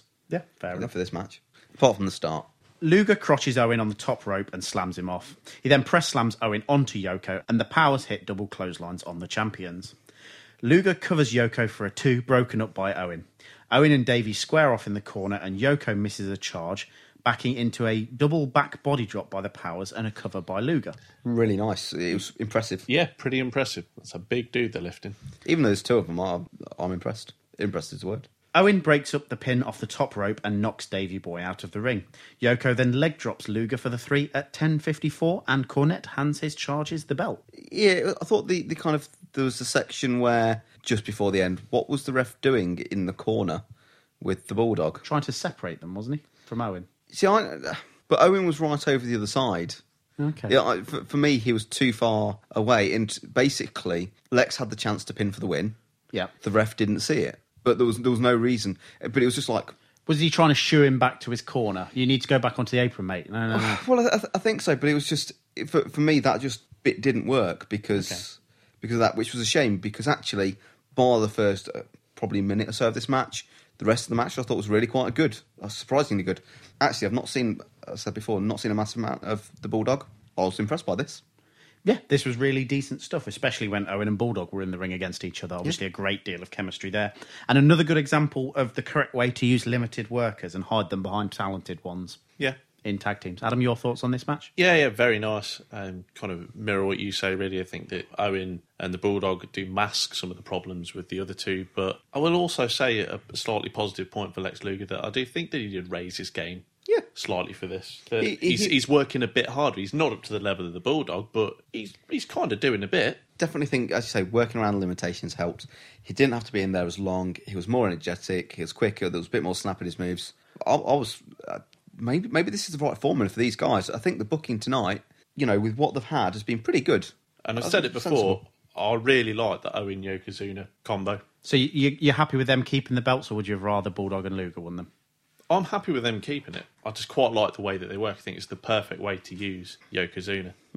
I mean, I don't necessarily think that the Allied powers particularly need the belts. I think because obviously not the powers that they were, but they've still got the kind of the aura about them and status that these are relatively main event type players, even though they're not in that slot at the minute. I know what you mean, yeah. Well, this is Lex's last WWF pay-per-view match. And it's probably the best we've seen of him. Save the best for last. But we won't discuss his departure quite yet. We'll save that for another day. Okey-doke. He's not a lumberjack later either, so... Oh. Todd narrates a video package showing us the epic history between Diesel and Sid. Basically a time filler while all the lumberjacks enter. We see some more King of the Ring highlights, and can they not just let us forget this? We get a camera shot of the heel lumberjacks around the ring. And who's that slender chap with the big nose at ringside? Oh, is that Triple H? Mantar moves while the camera goes past him as well, living his gimmick. Excellent. Good commitment. The face lumberjacks enter and we cut backstage to Todd and Diesel. You know something, Todd? I don't think Big Daddy Cool's had a problem with me running anywhere. Well, welcome to the asylum, Sid. Welcome to Big Daddy Cool's world. Tonight, nowhere to run, nowhere to hide. You've been talking. You've been starting this when you attacked Shawn Michaels. You carried on with Razor Ramon. Tonight, in your house, Big Daddy Cool, in your face. I finish this once and for all. So I'm going to ask, have you got a list of all the lumberjacks? I have. I'll go through it in a sec. Super. Diesel cuts another awkward talking into shouting promo where he sort of tenuously goes from something normal to shouting about something completely different. Yeah, still not liking it. Still not a fan of these, Adam? No. Undertaker fans are at ringside again, which leads to our main event indeed, Diesel versus Sid for the WWF World title in a lumberjack match. This match was announced the night after King of the Ring on the 26th of June Raw in an In Your House segment presented by Todd Pettengill. On the July 10th Raw, Vince McMahon interviewed Sid and Ted DiBiase. DiBiase claimed that Sid wasn't in fact a coward after he left at the end of King of the Ring, and was indeed the master and ruler of the world. DiBiase then introduced the best lumberjacks money can buy, 15 mid and lower card heels. Ted's promo included the immortal question, what are you going to do, Diesel, when you run into the crowd and the Mantar chases you? Diesel didn't answer it. I'm left wondering.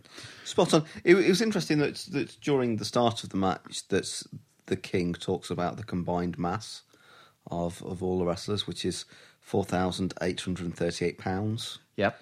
Averaging out at about, or meaning out at about £323.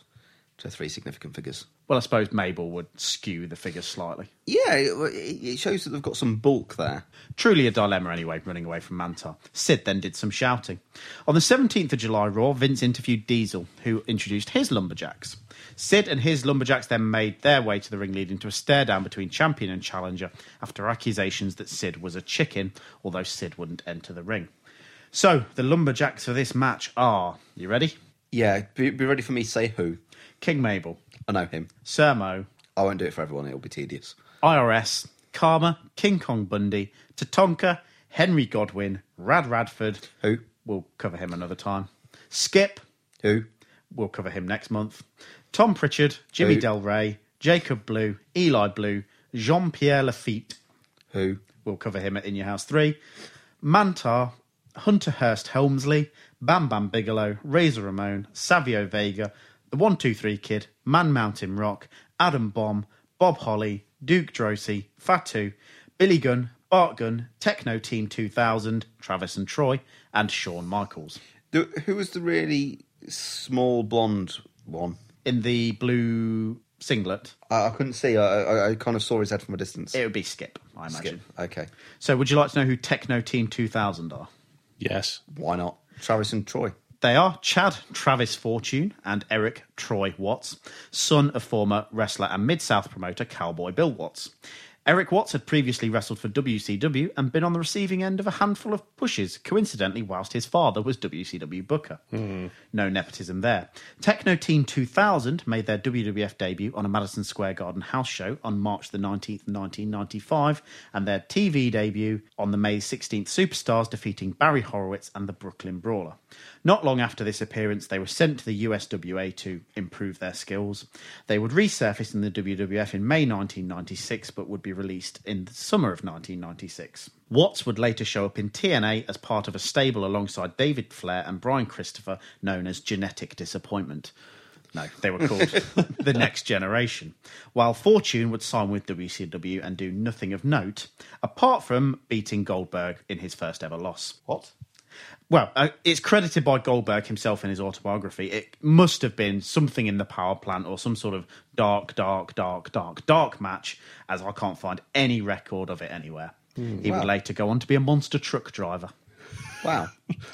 Can I ask, what is Tekno Team 2000's gimmick? They're from the year 2000, Adam. They're dressed in tinfoil. They're time travellers. Time travellers. We've travelled back in time 5 years to a time of really awful wrestling when we might just make the card.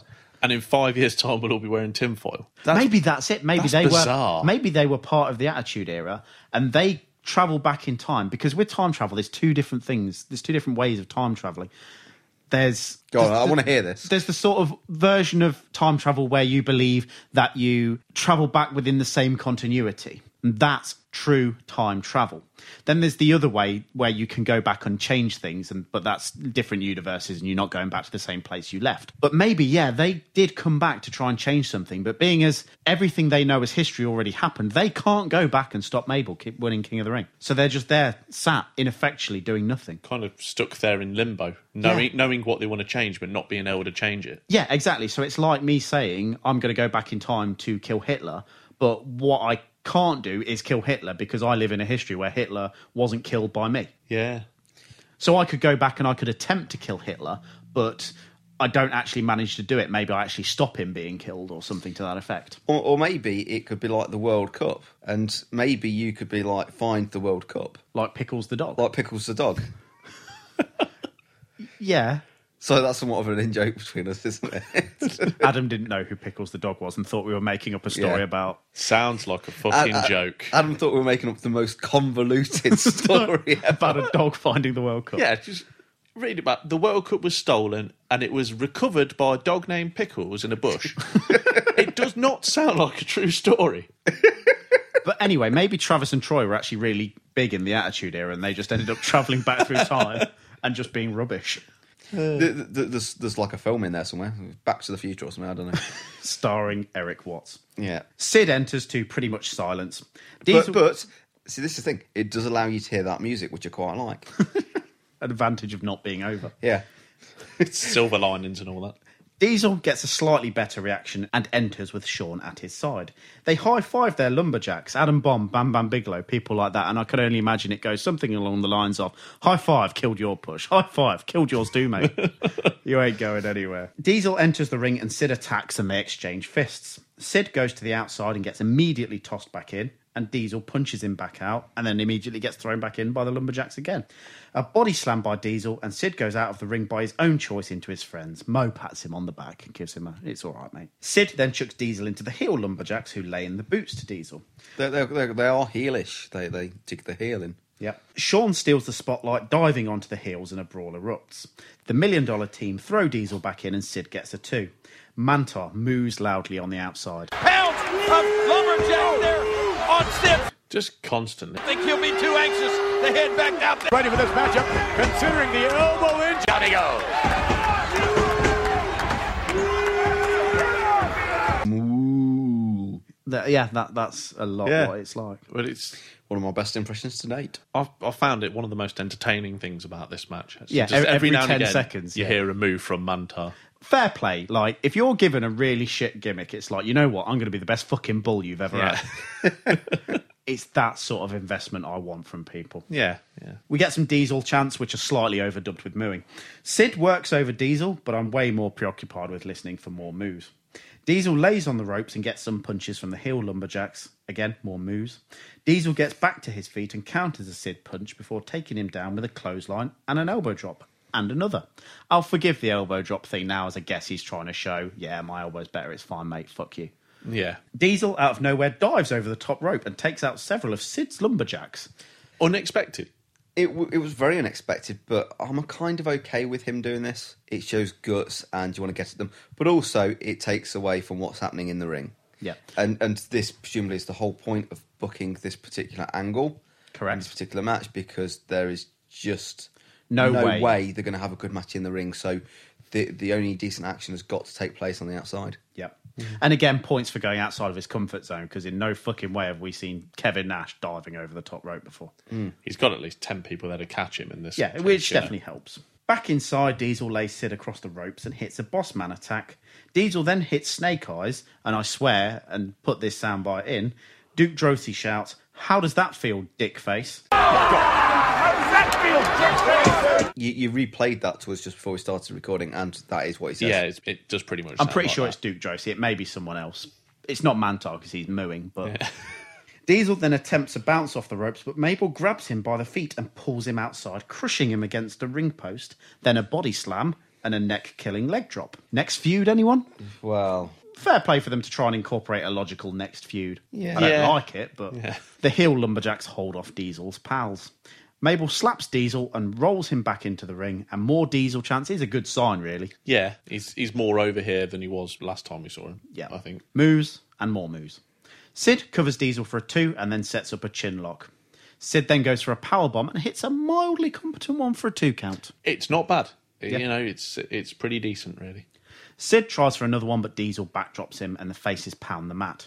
Sid, for no reason, then attacks the face lumberjacks and Sean goes to the top rope, diving off with an axe handle to Sid. I love this because it was a sort of, hang on a minute. I'll best get out there and kick someone in. It's almost as if he remembered, shit, we need to do that spot before this match is finished. I didn't like it. For me, that doesn't make sense at all. No, it didn't make. No, any it didn't sense. make sense. But You're right. it was the expression on Sid's face was just one of just, hang on a minute, I best go do this. It's like, I'm a chicken. I've been scared to get in the ring and fight Diesel. I've been walking away from him. Oh, now here's loads of lumberjacks. I'll just attack them all. But he is a psycho. Yeah, there's your logic for it. The logic is illogic. But again, I suppose it's there to set up Sid versus Sean, so Sean can do his dive. Yeah. Okay. Sid is back in the ring and IRS runs in, but gets tossed over the top, as does Tatanka. Sid then walks into and mildly misses a big boot by Big Daddy Cool for the 3 at 10:06.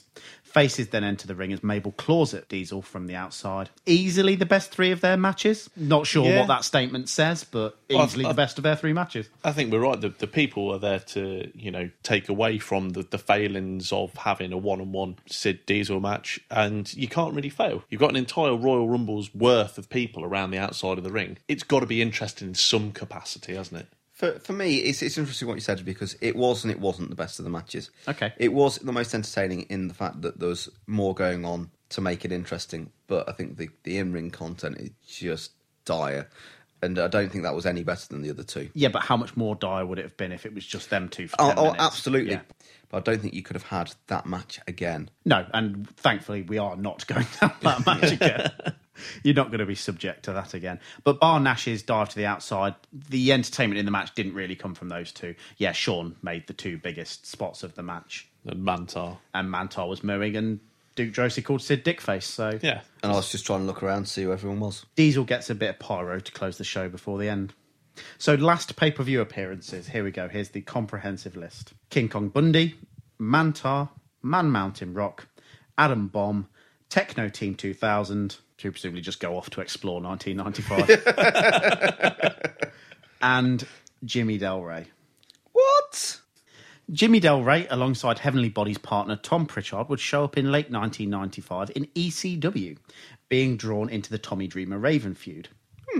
He would then show up in WCW, Sans Mustache and Mullet as Jimmy Graffiti in October 1996 and wrestle only a handful of matches, most notably competing in the 60-man 3-ring Battle Royal at World War III 1996. The what? 60-man 3-ring Battle Royal. Wow. That sounds incredibly silly, yet I really want to see it. I watched Jimmy Graffiti versus Rey Mysterio and it was actually pretty good. I could imagine it really would be. Del Rey would retire in 1997 and work as a trainer for Steve Skinner Kern. Wikipedia suggests he now operates a hardwood flooring company in Tampa, Florida, but cites no sources. Should try and track him down. Random speculation. I did look for him on Twitter as well, and there's a fake Jimmy Del Rey account, but it's only tweeted about 5 times about 3 years ago. So, But, if anybody has a method of getting in touch with him, say that, thank you. I've really enjoyed your work. yeah, how do you feel about that? I do feel disappointed. I think, at the start of the podcast, he had, there was a match with the Steiners. That was cracking. It was a really good match, and I think any time we've seen him, he hasn't let anybody down. He's been quite a dependable worker, and to let him go in this drought of Talent. goodness, yeah. It's a shame we never got a real run from the Heavenly Bodies on pay-per-view. Well, particularly, if you look around at the tag division at the minute, there's not a lot Going there. on. The cupboard is bare, as old Mother Hubbard would say. So, Yeah, bye-bye, Jimmy. well, actually, that reminds me. Talking about Jimmys that I like, You're not going to say Savile. No, I don't like Jimmy Savile. He's definitely a heel. No, don't like Jimmy Savile. Jimmy Anderson. Anderson and Joe Root stand. Yeah, incredible. 198 runs, 11th wicket stand. Was quite remarkable. Stand. Lots of records based around tail ending. Sounds like some kind of Sexual practice. It does sound like some kind of bad practice. But yeah, there's some good records falling there in the Test match at Trent Bridge. Really impressive. But also, I'm actually very noted for the wicket of Alistair Cook, the wicket that he took, not the wicket that he lost. Well, out. that's notable because he's shit at batting right now. He's not in a patch of form. No. I imagine by the time that we see him at Old Trafford and centuries back to back. Yeah, by the time he's put another few poor performances in, he'll turn it around hopefully. But yeah, really nice to see Cook taking wicket, because on the old cricket games, one of my tactics when I was fielding was always to have a bowler with a big circle. So people like Strauss and Cook, and people who've played these cricket games will know exactly what I mean by that's the big circle. Yeah, it's a legit tactic because it's just unpredictable. But can we have a quick discussion on the best cricket game of all time, which is clearly Super International Cricket for the SNES? Absolutely right. How's that? Not out. How's that? Basically, you can endlessly appeal for no reason. It's brilliant. Yeah. And there's a little bit of a cheat you can do in the game where you just bowl at people's feet, and 90% of the time you'll get them out. And Paul found this out when we were playing, and he bowled me all out for, I think, about 36. And I kept saying, don't bowl at my feet, mate. Don't bowl at my feet, mate. Don't bowl at my feet, mate. But he kept doing it, and then he got me all out. I said, OK, then, let's play this game, shall we? 12 all out. Yeah. Then it was agreed upon that we wouldn't bowl at each other's feet. The thing is, I mean, I am highly competitive. I'm going to go back to Jimmy Anderson, actually, because did he get 81 in the end? Yeah, 81. A smidgen more than my high score, which is 80.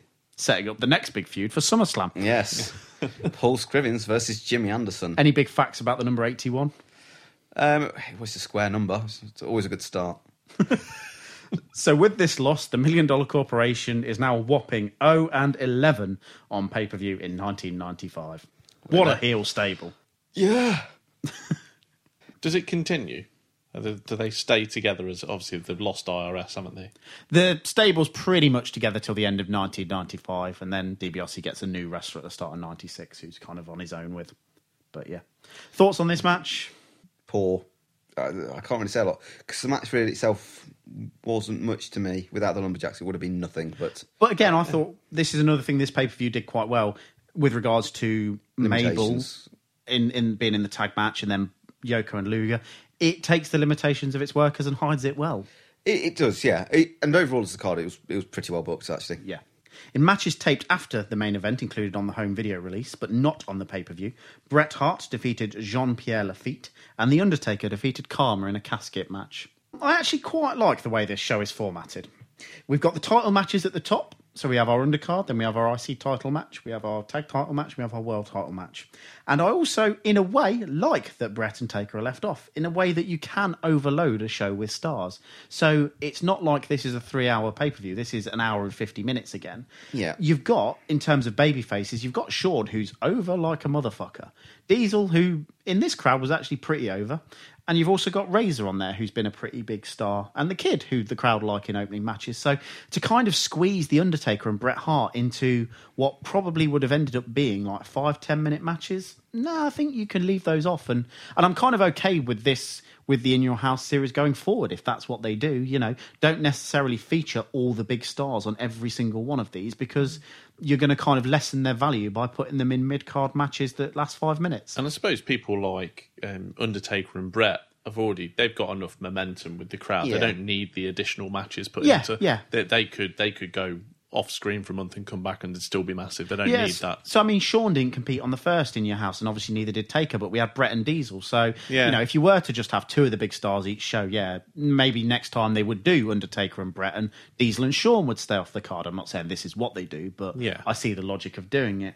Again, okay, you want them there for the big 3-hour pay-per-view. So SummerSlam next month, yes, Bret and Taker are back on it. But again, the 2-hour ones, I'm not sure you need them. Do you agree? Disagree? Actually, your logic pans out. I'm happy with that, actually. Good explanation. I should be booking something. NXT. That's what I want. Yeah. Well, So I'm going to send my CV off. That's being booked fairly well. But I think I could do it better. Well, you should move you on to Raw. You could definitely do that better. I actually think this was exactly the show we and the WWF needed post King of the Ring 1995. It's not an all-time classic by any stretch of the imagination, but it's a fun hour and 3/4 that breezes past and, like I've said across the show, uses the majority of its talent in the correct way and has a genuine Match of the Year candidate on it. Yeah. Thoughts on the pay-per-view overall? Solid, decent. I think there was nothing on there that I thought was abominable. Even that the last match, I've just noted down, it was entertaining, if only for the numbers involved. But still, it was entertaining. in some way, well, there's some of the stuff on King of the Ring was just not entertaining whatsoever. Yeah. This had a decent crop of matches, and like I say, that the IC match was brilliant. I think, and I quite like the tag match as well, actually. Yeah, it was a bit of an unsung hero, that match, I think. Overall, it was pretty good, actually. I quite liked the card.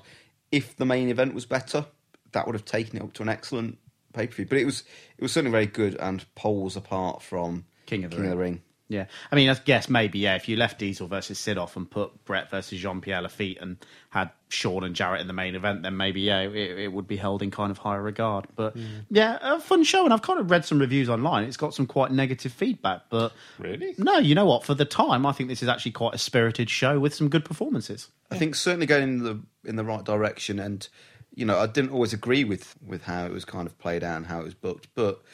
I can understand the logic behind it. Yeah, like with the Mabel thing. Do I think he should be beating Razor Ramon? No, I do not. Is he about to face Diesel? Yes. Does it then make logical sense for him to beat Razor Ramon? Yes. Okay, fair enough. Whereas him winning King of the Ring, I couldn't logically defend in any way. Yeah. You couldn't logically squeeze into a smaller box like you were gesturing with your hands. Yeah, no, I couldn't do that. So let's wrap up then. Match of the night in MVP. Adam. It's a no-brainer, really, for match of the night. I think. What, Sid? Yeah, it's the Sid Diesel Henry lumberjack. Godwinn. Yeah, Jeff Jarrett and Shawn Michaels was head and shoulders above everything else, I think. Really, really good. MVP, I'll give it to Jarrett, because not only was he in that match, but I thought the live musical performance was pretty slickly done as well. I thought that was pretty decent, so yeah. Well deserved. Paul. Definitely got to be the Jarrett HBK match, and HBK for the MVP. I'll agree with you entirely. Match of the night, Shawn versus Jarrett, like I've said, genuine match of the year candidate.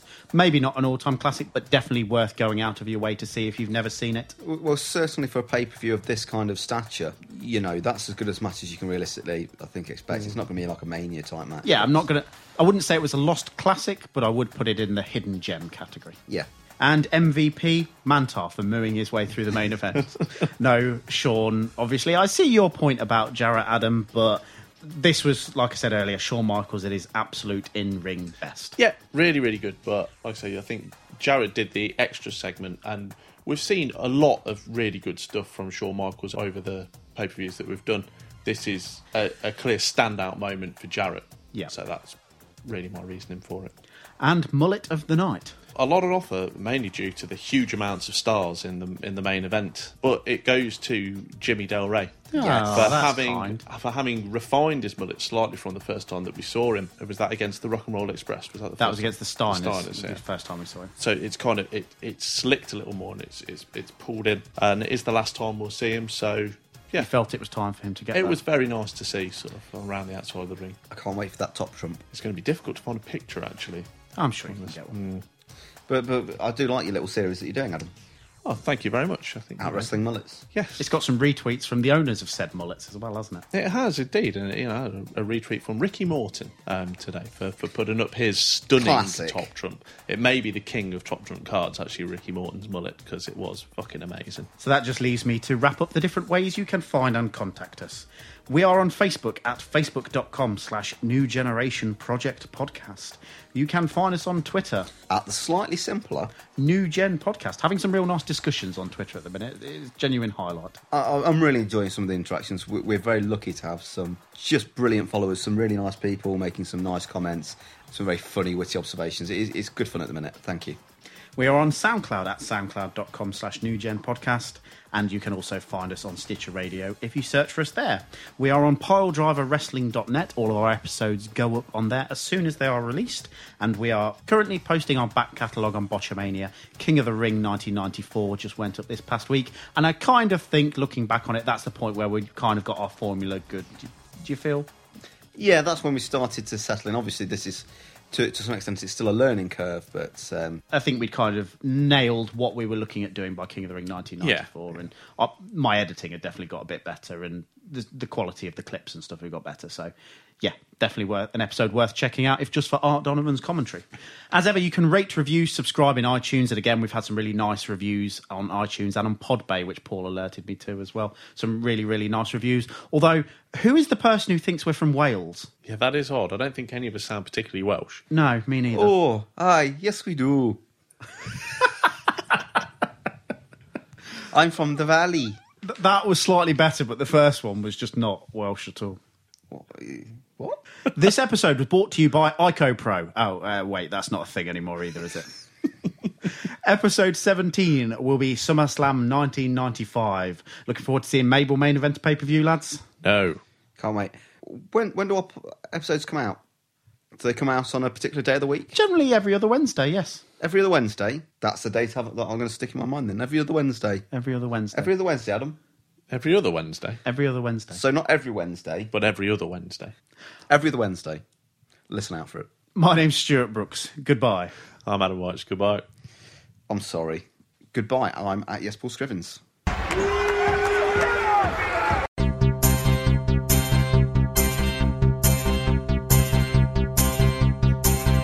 She came from Parson, no, she had a thirst for fluids.